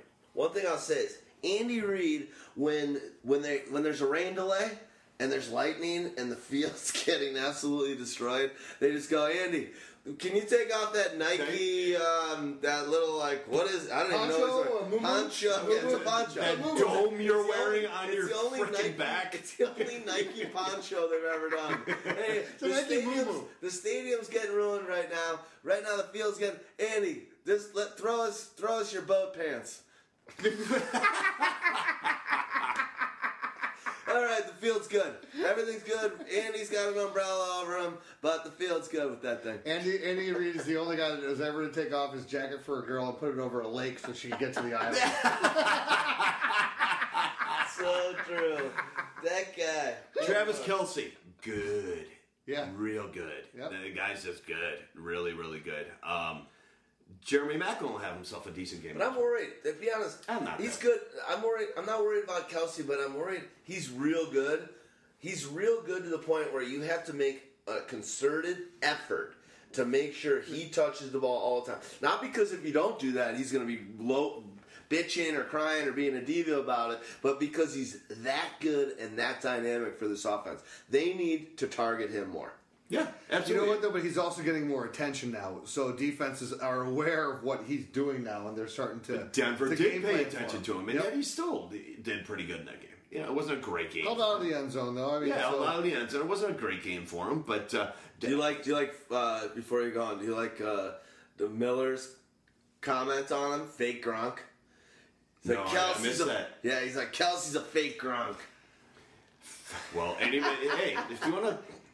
Nobody's Gronk. He's got Gronk Peyton is Manning. Gronk. Peyton Manning, Come or not on. Peyton Manning, sorry. Brady or Alex Smith. Yeah. Let's Belichick or Andy Reid. You know, That's it. Well, but that's the whole thing, though, too. Look at the fact of what Kelsey's done with who he's done it with, and you have to give this guy props. Absolutely. You know, that's the thing. So, I mean, that's the Chiefs' offense. It's you got your Jamal Charles kicking ass, who's going to just destroy this weekend. I believe me, he's gonna take it out on the Packers. Maclin, okay. Kelce is gonna get his due. Packers. Can I ask you a quick question? Sure. With your rankings, with a Macklin this year, something that I really take to heart, and the guys that I want to do, and I'm going to just be honest with you, when I'm drafting someone, and we talked about it a couple instances in the preseason shows, podcast, I want guys on my team that are going to be in Dogmatica's top 10 in the player rankings. And one of the reasons why I swayed over from even a Cooks to an AJ Green, to a Hopkins, from a Mike Evans, is it's like I have a feeling these guys are going to be in Dog's top 10 at wide receiver 70% of the weeks. How do you feel about a Macklin, a guy that I love as a player? I've been on him since no one's loved him out of college more than me, but like a reason why I never wanted to even go for him, and we always know Stag Party was like, why wouldn't he be able to get it done? He's a great player. Where does he stand when you're sitting there ranking your wide receivers? How are your thoughts running with him? He will never crack my top 10. I was going to say, exactly. Be a top 10. Exactly. I'll tell you that right now. As a matter of fact, I don't know exactly. Literally, why I'm not taking him. It's so weird. I want Dog's top 10 guys. This offense has gotten a little bit more dynamic simply by the addition of Macklin and the ascension of Travis Kelce. That it's gotten a little bit more dynamic, but I honestly, I'd have a tough time having him crack. He'll crack my top 20, but not easily. I'll tell you that he's a wide receiver 2 at best every week. At best, and more likely worse than that. It's the touchdowns. So the touchdowns are so important. Why was he so amazing last year? He scored so many more touchdowns than he ever did in his career. Same thing with Deshaun Jackson the last year. And he played every game. So, but the thing is that when I look at him when he's moving to a team that's a bad team, from a good offensive team where he was flourishing to a bad team. You want to know what a good team but a bad offense. We'll call it that. Okay, fine, whatever. But moving to a bad offense. Chiefs are a good team. What I'm saying, but moving to a bad offense. Yeah.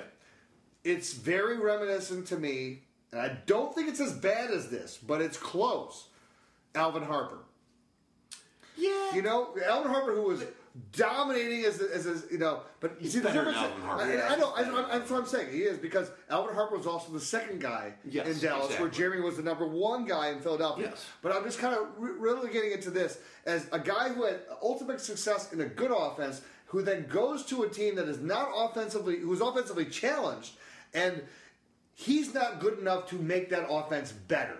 Like, for example, the Bears were a team that were a decimation for anyone that was a wide receiver. But I'm going to tell you what, Brandon Marshall came here, and Brandon Marshall turned that on its ear. So he made what Musha Muhammad said and all these other guys, it's the place where wide receivers go to die, not be the case. Yep. At least for the time that he was here. At least for the time that Tressman was there. Well, whatever the case is, however the he's still team doing he's it with worked, the Jets. this is still a team. Is. This is still a team that was never able to do anything. But wherever he's been a dominant receiver, and different type of receiver. It's a totally different. He's been a different type of receiver in every stop of his career, though. I'll tell you right now, I would rather take a Brandon Marshall on the Kansas City Chiefs than Jeremy Macklin. Right. Well, because Macklin doesn't have that. Macklin is more of like the guy who's more prototypical to be in the slot, in the middle, operating, moving around the offense, not just labeled as your outside receiver who you're going to line up against the biggest type of a cornerback and say, go for it. Let's close out with the Packers. Let's talk about them a little bit here. Let's talk about Lacey. And then we're going to close out some music situation with our Wolf Alice. Okay, so Lacey-age. All right, so Lacey's banged up. He's gonna test out the ankle on Thursday. Is what they said. We'll see. I'll be honest. I don't think it's going to happen. I don't have him in my rankings at this moment, which will all be up tomorrow morning before you guys listen to the podcast. I don't see him playing this week, to be honest. I don't think that he's going to be out for the entire game against a Seattle team where you need him and then play next week against the Chiefs. It just doesn't make sense to me. Starks did well enough in his absence to be able to cover that role. Look, and if they're after they've lost Jordy Nelson, after they've already sustained an injury to Randall Cobb, if you're going to stress when you just came off of a victory at home against Seattle, that you're going to, and you're 2-0, you're going to stress to put Eddie Lacy out there and risk the chances of your season, I don't see it. Not happening. Plus, I also think that they're being a little coy with the injury. I think it's worse than it's being let on. So I definitely think that if you're out there and if James Starks is in your league and you're looking for a guy to add, not that this is necessarily the best matchup for a James Starks, but let's say this ends up being a high ankle sprain. We're looking at 4 to 6 to 7 weeks. So, and I just worry when they're not. It came back negative, but sprains always come back negative, and ankle sprains can be horrible. Well, I mean, plus, I mean, think of it this way: it's why would you bring him back this week on a week where you're playing on Monday night? Yeah, he gets the extra day rest, but then the following week you'd be bringing him back on a short rest. Yeah. So you might as well just rest him the whole time and get him right instead of taking because they played Sunday night and now they're playing. Now they're going to be playing Monday night, so it's not that much more. What's the record of the Bears? 0-2. What's the record of the Detroit Lions? 0-2. What's the record of the Minnesota? There's no reason to play him. Yeah. No. You're winning the division. Just relax on your boy. Relax. Win the division. I may not be a professional athlete, but in our kickball league last year in the championship, one in which we won, holla for $1. Yeah, baby. I really made one of the worst slides ever and really tweaked a high ankle sprain. I'm going to tell you right now that my ankle is still. I've got actually shoes and socks on right now, which I usually have. How long ago did this happen? Almost. What do you say? I'd say 10 months, 10 and a half months. Oh, that long. My ankle is still. If you throw up my right ankle versus my left ankle, it is a totally different beast. And it's funny when you see like guys like LeBron and some of these basketball players that don't have their socks on anymore. Obviously, they're professional, but a high ankle sprain a year later is having its effect. It hasn't changed. And what happens with this is I can do anything, but there is one little move. There's one moment where it's painful. And if I'm feeling that way, imagine 1 week later. This is a year later, essentially. 1 week later when people are going at your ankles, this is not, these sprains, these guys are strong, they're powerful, they fight through it, but they are significant and they don't look like us. Moments. Yeah. And if we have problems with these, and with what they have to do on a football field, you're talking about the moves that football players, especially running backs, make with their legs. They are moves that are not natural to the human leg in a lot of situations, and they're where your leg and your muscles are being overstressed beyond 100%, beyond 200%, beyond 250% in some regards, and you're lucky that you have the elasticity to snap back. And when they don't, that's when you snap and you have tears and all the other things. I'm worried for Lacey. I was worried for Lacey for the reasons you said leading up to this. His not out of shape, but his asthma. The fact that Stag Party is always talking about the injury sports predictor. Guys that are injured before the season are this much more likely. Right now, Eddie Lacy. He's always been on my injury-prone list. And he was back in college. It's just the way he is. He gets tweaks. And it's better to leave, like you said, the division is theirs. Why fuck with it at this point? Just leave them out for a week. If you're a Lacey owner, grab Starks and be ready to play him, and it can cover you until... Starks is a good play even if you're not a Lacey owner. Okay, so Starks is actually a decent play. Not a great play this week. The Chiefs are really good at Rushdie. They've been really good at Rushdie for a while. They give up somewhat in yards per carry, but they knuckle down when it comes to around the red zone for sure.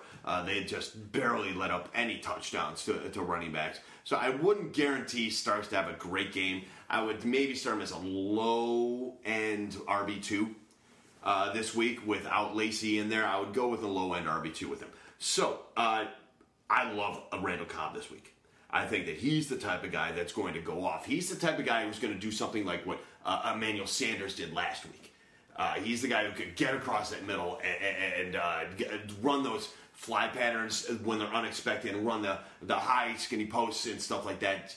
He's the type of guy who's going to have a really good game. And don't forget, people are starting to forget about Devontae Adams because James Jones just caught a touchdown. How scary was that when he was walked to the locker room during the game? I'm going, not another one. Well, where is that at? Where is that at? No, Devontae's fine. I know he's fine. No, he came back and played. He came back out. He didn't look great. It didn't look great, but he came back and played. From everything I hear, he's fine. And believe me, he's still the guy that they want out there running every play. I mean, Jones caught one pass. It was a touchdown. Right. And Devontae was targeted still a bunch. Ty Montgomery also started to see an increase in his touches as well. When Devontae was out there, Right. he got in there and he got his touches, and he did 4 catches for 37 yards. But that's what he's going to do. But we're talking about That's the the fact thing. that He's James a Jones, 9 yards a catch type when of guy. Devontae went out, though, it was Ty Montgomery, Instead not of Jeff James James. Jones. So this is also one of those things. It's like, you know, I'm a guy who in one of my dynasty leagues, I paid up for James Jones just for the fact it was late news. We were drafting on Saturday after the Thursday game had already played, and so I'm like, I'm buying on this. I'm trying to sell him right now. Yeah. James Jones? Yes, Of I'm course, trying to because sell he's high. I'm trying to. You got to sell high. He's one of the lineup crushers where you're like, I'm playing him. He doesn't do crap. I'm not playing him, and he lights it up. Right. He is about Won me the week thrust- this week. He did. Yeah. Those touchdowns. Amazing. That's the thing. I Good. I still like his potential with the touchdowns. He'll play him but next week, and he won't do crap. I know. That's the truth there. But then the thing, I like what he's doing with the touchdowns, but again, you can't count touchdowns, even though he did it that 1 year with Green Bay, 2-3 years ago, whatever it was, with the 14 or 15. I still want to sell high on him because, again, like you're saying, you're not going to get the 130-yard games. You're going to get maybe a couple lucky touchdown here or there and things like that. That's just how he's going to be worked in the offense. So if I can trade him and get someone to pay me something for him now, yes, he's a damn well The trade. thing is that the third receiver on the Packers is usually very good. And yes, Ty Montgomery's working his way in. But it's James Jones right now? It is James Jones. And the thing is that Rodgers is comfortable with him. The offense is comfortable with him. No, I would still sell him high. Don't get me wrong. I would still sell him high. But if you can't sell him for the right price, on my bench, don't just give him away. Can I tell you? Well, no, here's a great the fourth thing, wide though. receiver. I think you need to start. He looking is at- the fourth wide receiver. But That's the thing. Jordy Nelson, he is the You think fourth. Ty's the three? Here's a relevant question for a lot of our Montgomery. fans, though. No, Montgomery's the fourth now, Well, but that's what I'm James saying. Jones was the fourth to begin with because But Jordy now, Nelson. now it's the fourth is Ty. So that's a guy you should be No, locking but here's in. what I want to tell you. On my bench, on my You're bench, finding a loophole Listen, here that's freaking me out. it's ridiculous in this league that I have this on my bench. Is in a 14-team league, but this is a common problem for people who might be even be in 10 or 12-team leagues, deciding between these three guys which one you start on a weekly basis that are on your bench. Terrence Williams, James Jones, Stevie Johnson. Right now, I'm leaning towards Stevie Johnson most of the time. But before Romo got hurt, it was Terrence Williams was going to get up there after Des Bryant got hurt. These are all three. I lucked into three guys on the bench that are in great positions right now based on what's happened in front of them. In your position, 100%. Hopefully, nobody in your league is listening. Hopefully, you sell James Jones high. Yes, that's what you do. Or package two of them. Or yeah, sure, and get something extremely Oh, good. yeah. Sure, yeah, why not? But I think that Terrence Williams and Stevie Johnson have more long-term value this year, long-term in terms of this year value than James Jones does. I agree with that. So if I was you, sell James Jones right now while he's got his highest value because he's going to come up on a couple of dud weeks very soon. And this is why your point is so strong, and why listeners you need to understand this. Why I'm agreeing with Dog, and why I've been trying to do this. When a guy scores a wide receiver, scores multiple touchdowns, and he has 3 touchdowns now in 2 weeks. Yeah, that's the best. You What can't receivers get any better. You can't get any better than touchdown production like that in 2 weeks. So sell it. Okay, so Amazing. Obviously, I'm not selling James Jones to you, but don't talk to anybody else in I our won't. league on this. I want you to get whatever's yours, dog. I want that. I know, and you have a great team, by the way. Oh, your team's sick. Cheers to each other. And Le'Veon Bell coming back I this know. week. My Wow, team holy is cow. dead. You know what that made me feel like? Aaron, let me explain something to you. When you've been married as long as I have, you do not want to see your wife topless. I don't care how long or short I'm married. I want to see her topless every day. Every day. I don't care. I'm just, hey, honey, you're in You the feel shower? that now? No, it doesn't matter. I won't get married unless I feel like you're in the shower. I'm great at conditioning your hair. Let me get in there. This is married with children. This is not married with sex. Now, Grip, you've survived the other initiation rites, the purchasing of panty shields in broad daylight, the attending a Julio concert in wig and matching ensemble. Are you ready for the third and final challenge? Hey, I've got an ex-wife and I work in a shoe store. I feel no pain. Awesome stuff, guys. Good show. God damn, no one covers. This is a 3 hour. This is a Of course 3 it hour. is. This is a 3 hour and 15 minutes. So it's one of our top 5 to 10 longest I love the fact podcasts that we ever. say beforehand, Stags isn't here. It's going to be a 2 short hours. one. 2 hours and 15 minutes. We're going to get out of here. We'll do 7 minutes and 30 seconds per matchup, and we'll be good. We doubled and then, it. And then it's an hour and 15 minutes. We've done 4 games.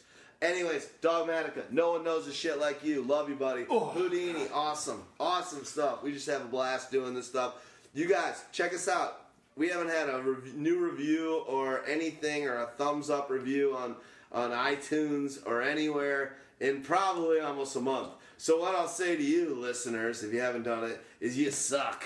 You suck about as bad as you can suck. You're not even as good at sucking as... I love suckers. You're not even a fluffer, but you still suck. You know what you guys have gotten? You right? 1. Yes. Now, we love you though, regardless. Check out Pyro Pro. If you really want to win your championship, the stuff we're delivering there is ridiculous. We just love you, man. And we're fired up to do fantasy football. It's Tuesday night. We're going into week 3. Hopefully you've been with us and did the draft kit and you're sitting pretty. We are about to close this thing out with our last song, Blush by Alice Wolf Alice. Hopefully, jury duty does not extend through the weeks. He told me it wasn't going to. You know, if it's civil, I almost got one that would have been a 3-day one because it took a whole day to do a selection, but thankfully, I know how to get thrown out of a jury. Can I be honest, guys? I was on jury duty. I didn't show up. I'm just waiting for the moment, and I haven't been arrested or pulled over since. I'm not going to get pulled over. They're like, you're going to jail. And then they're going, you're going to jury duty. Yeah. I'll tell you right now, Stags. I blew it off. If this lasts another week, you're not going to like the song I do about you next week. But Hello. We love you guys. Space. Get them in week 3. Come on, let's do it. Victory for me in week 3. It's done. Out. I'm blushing at that remark. Peace.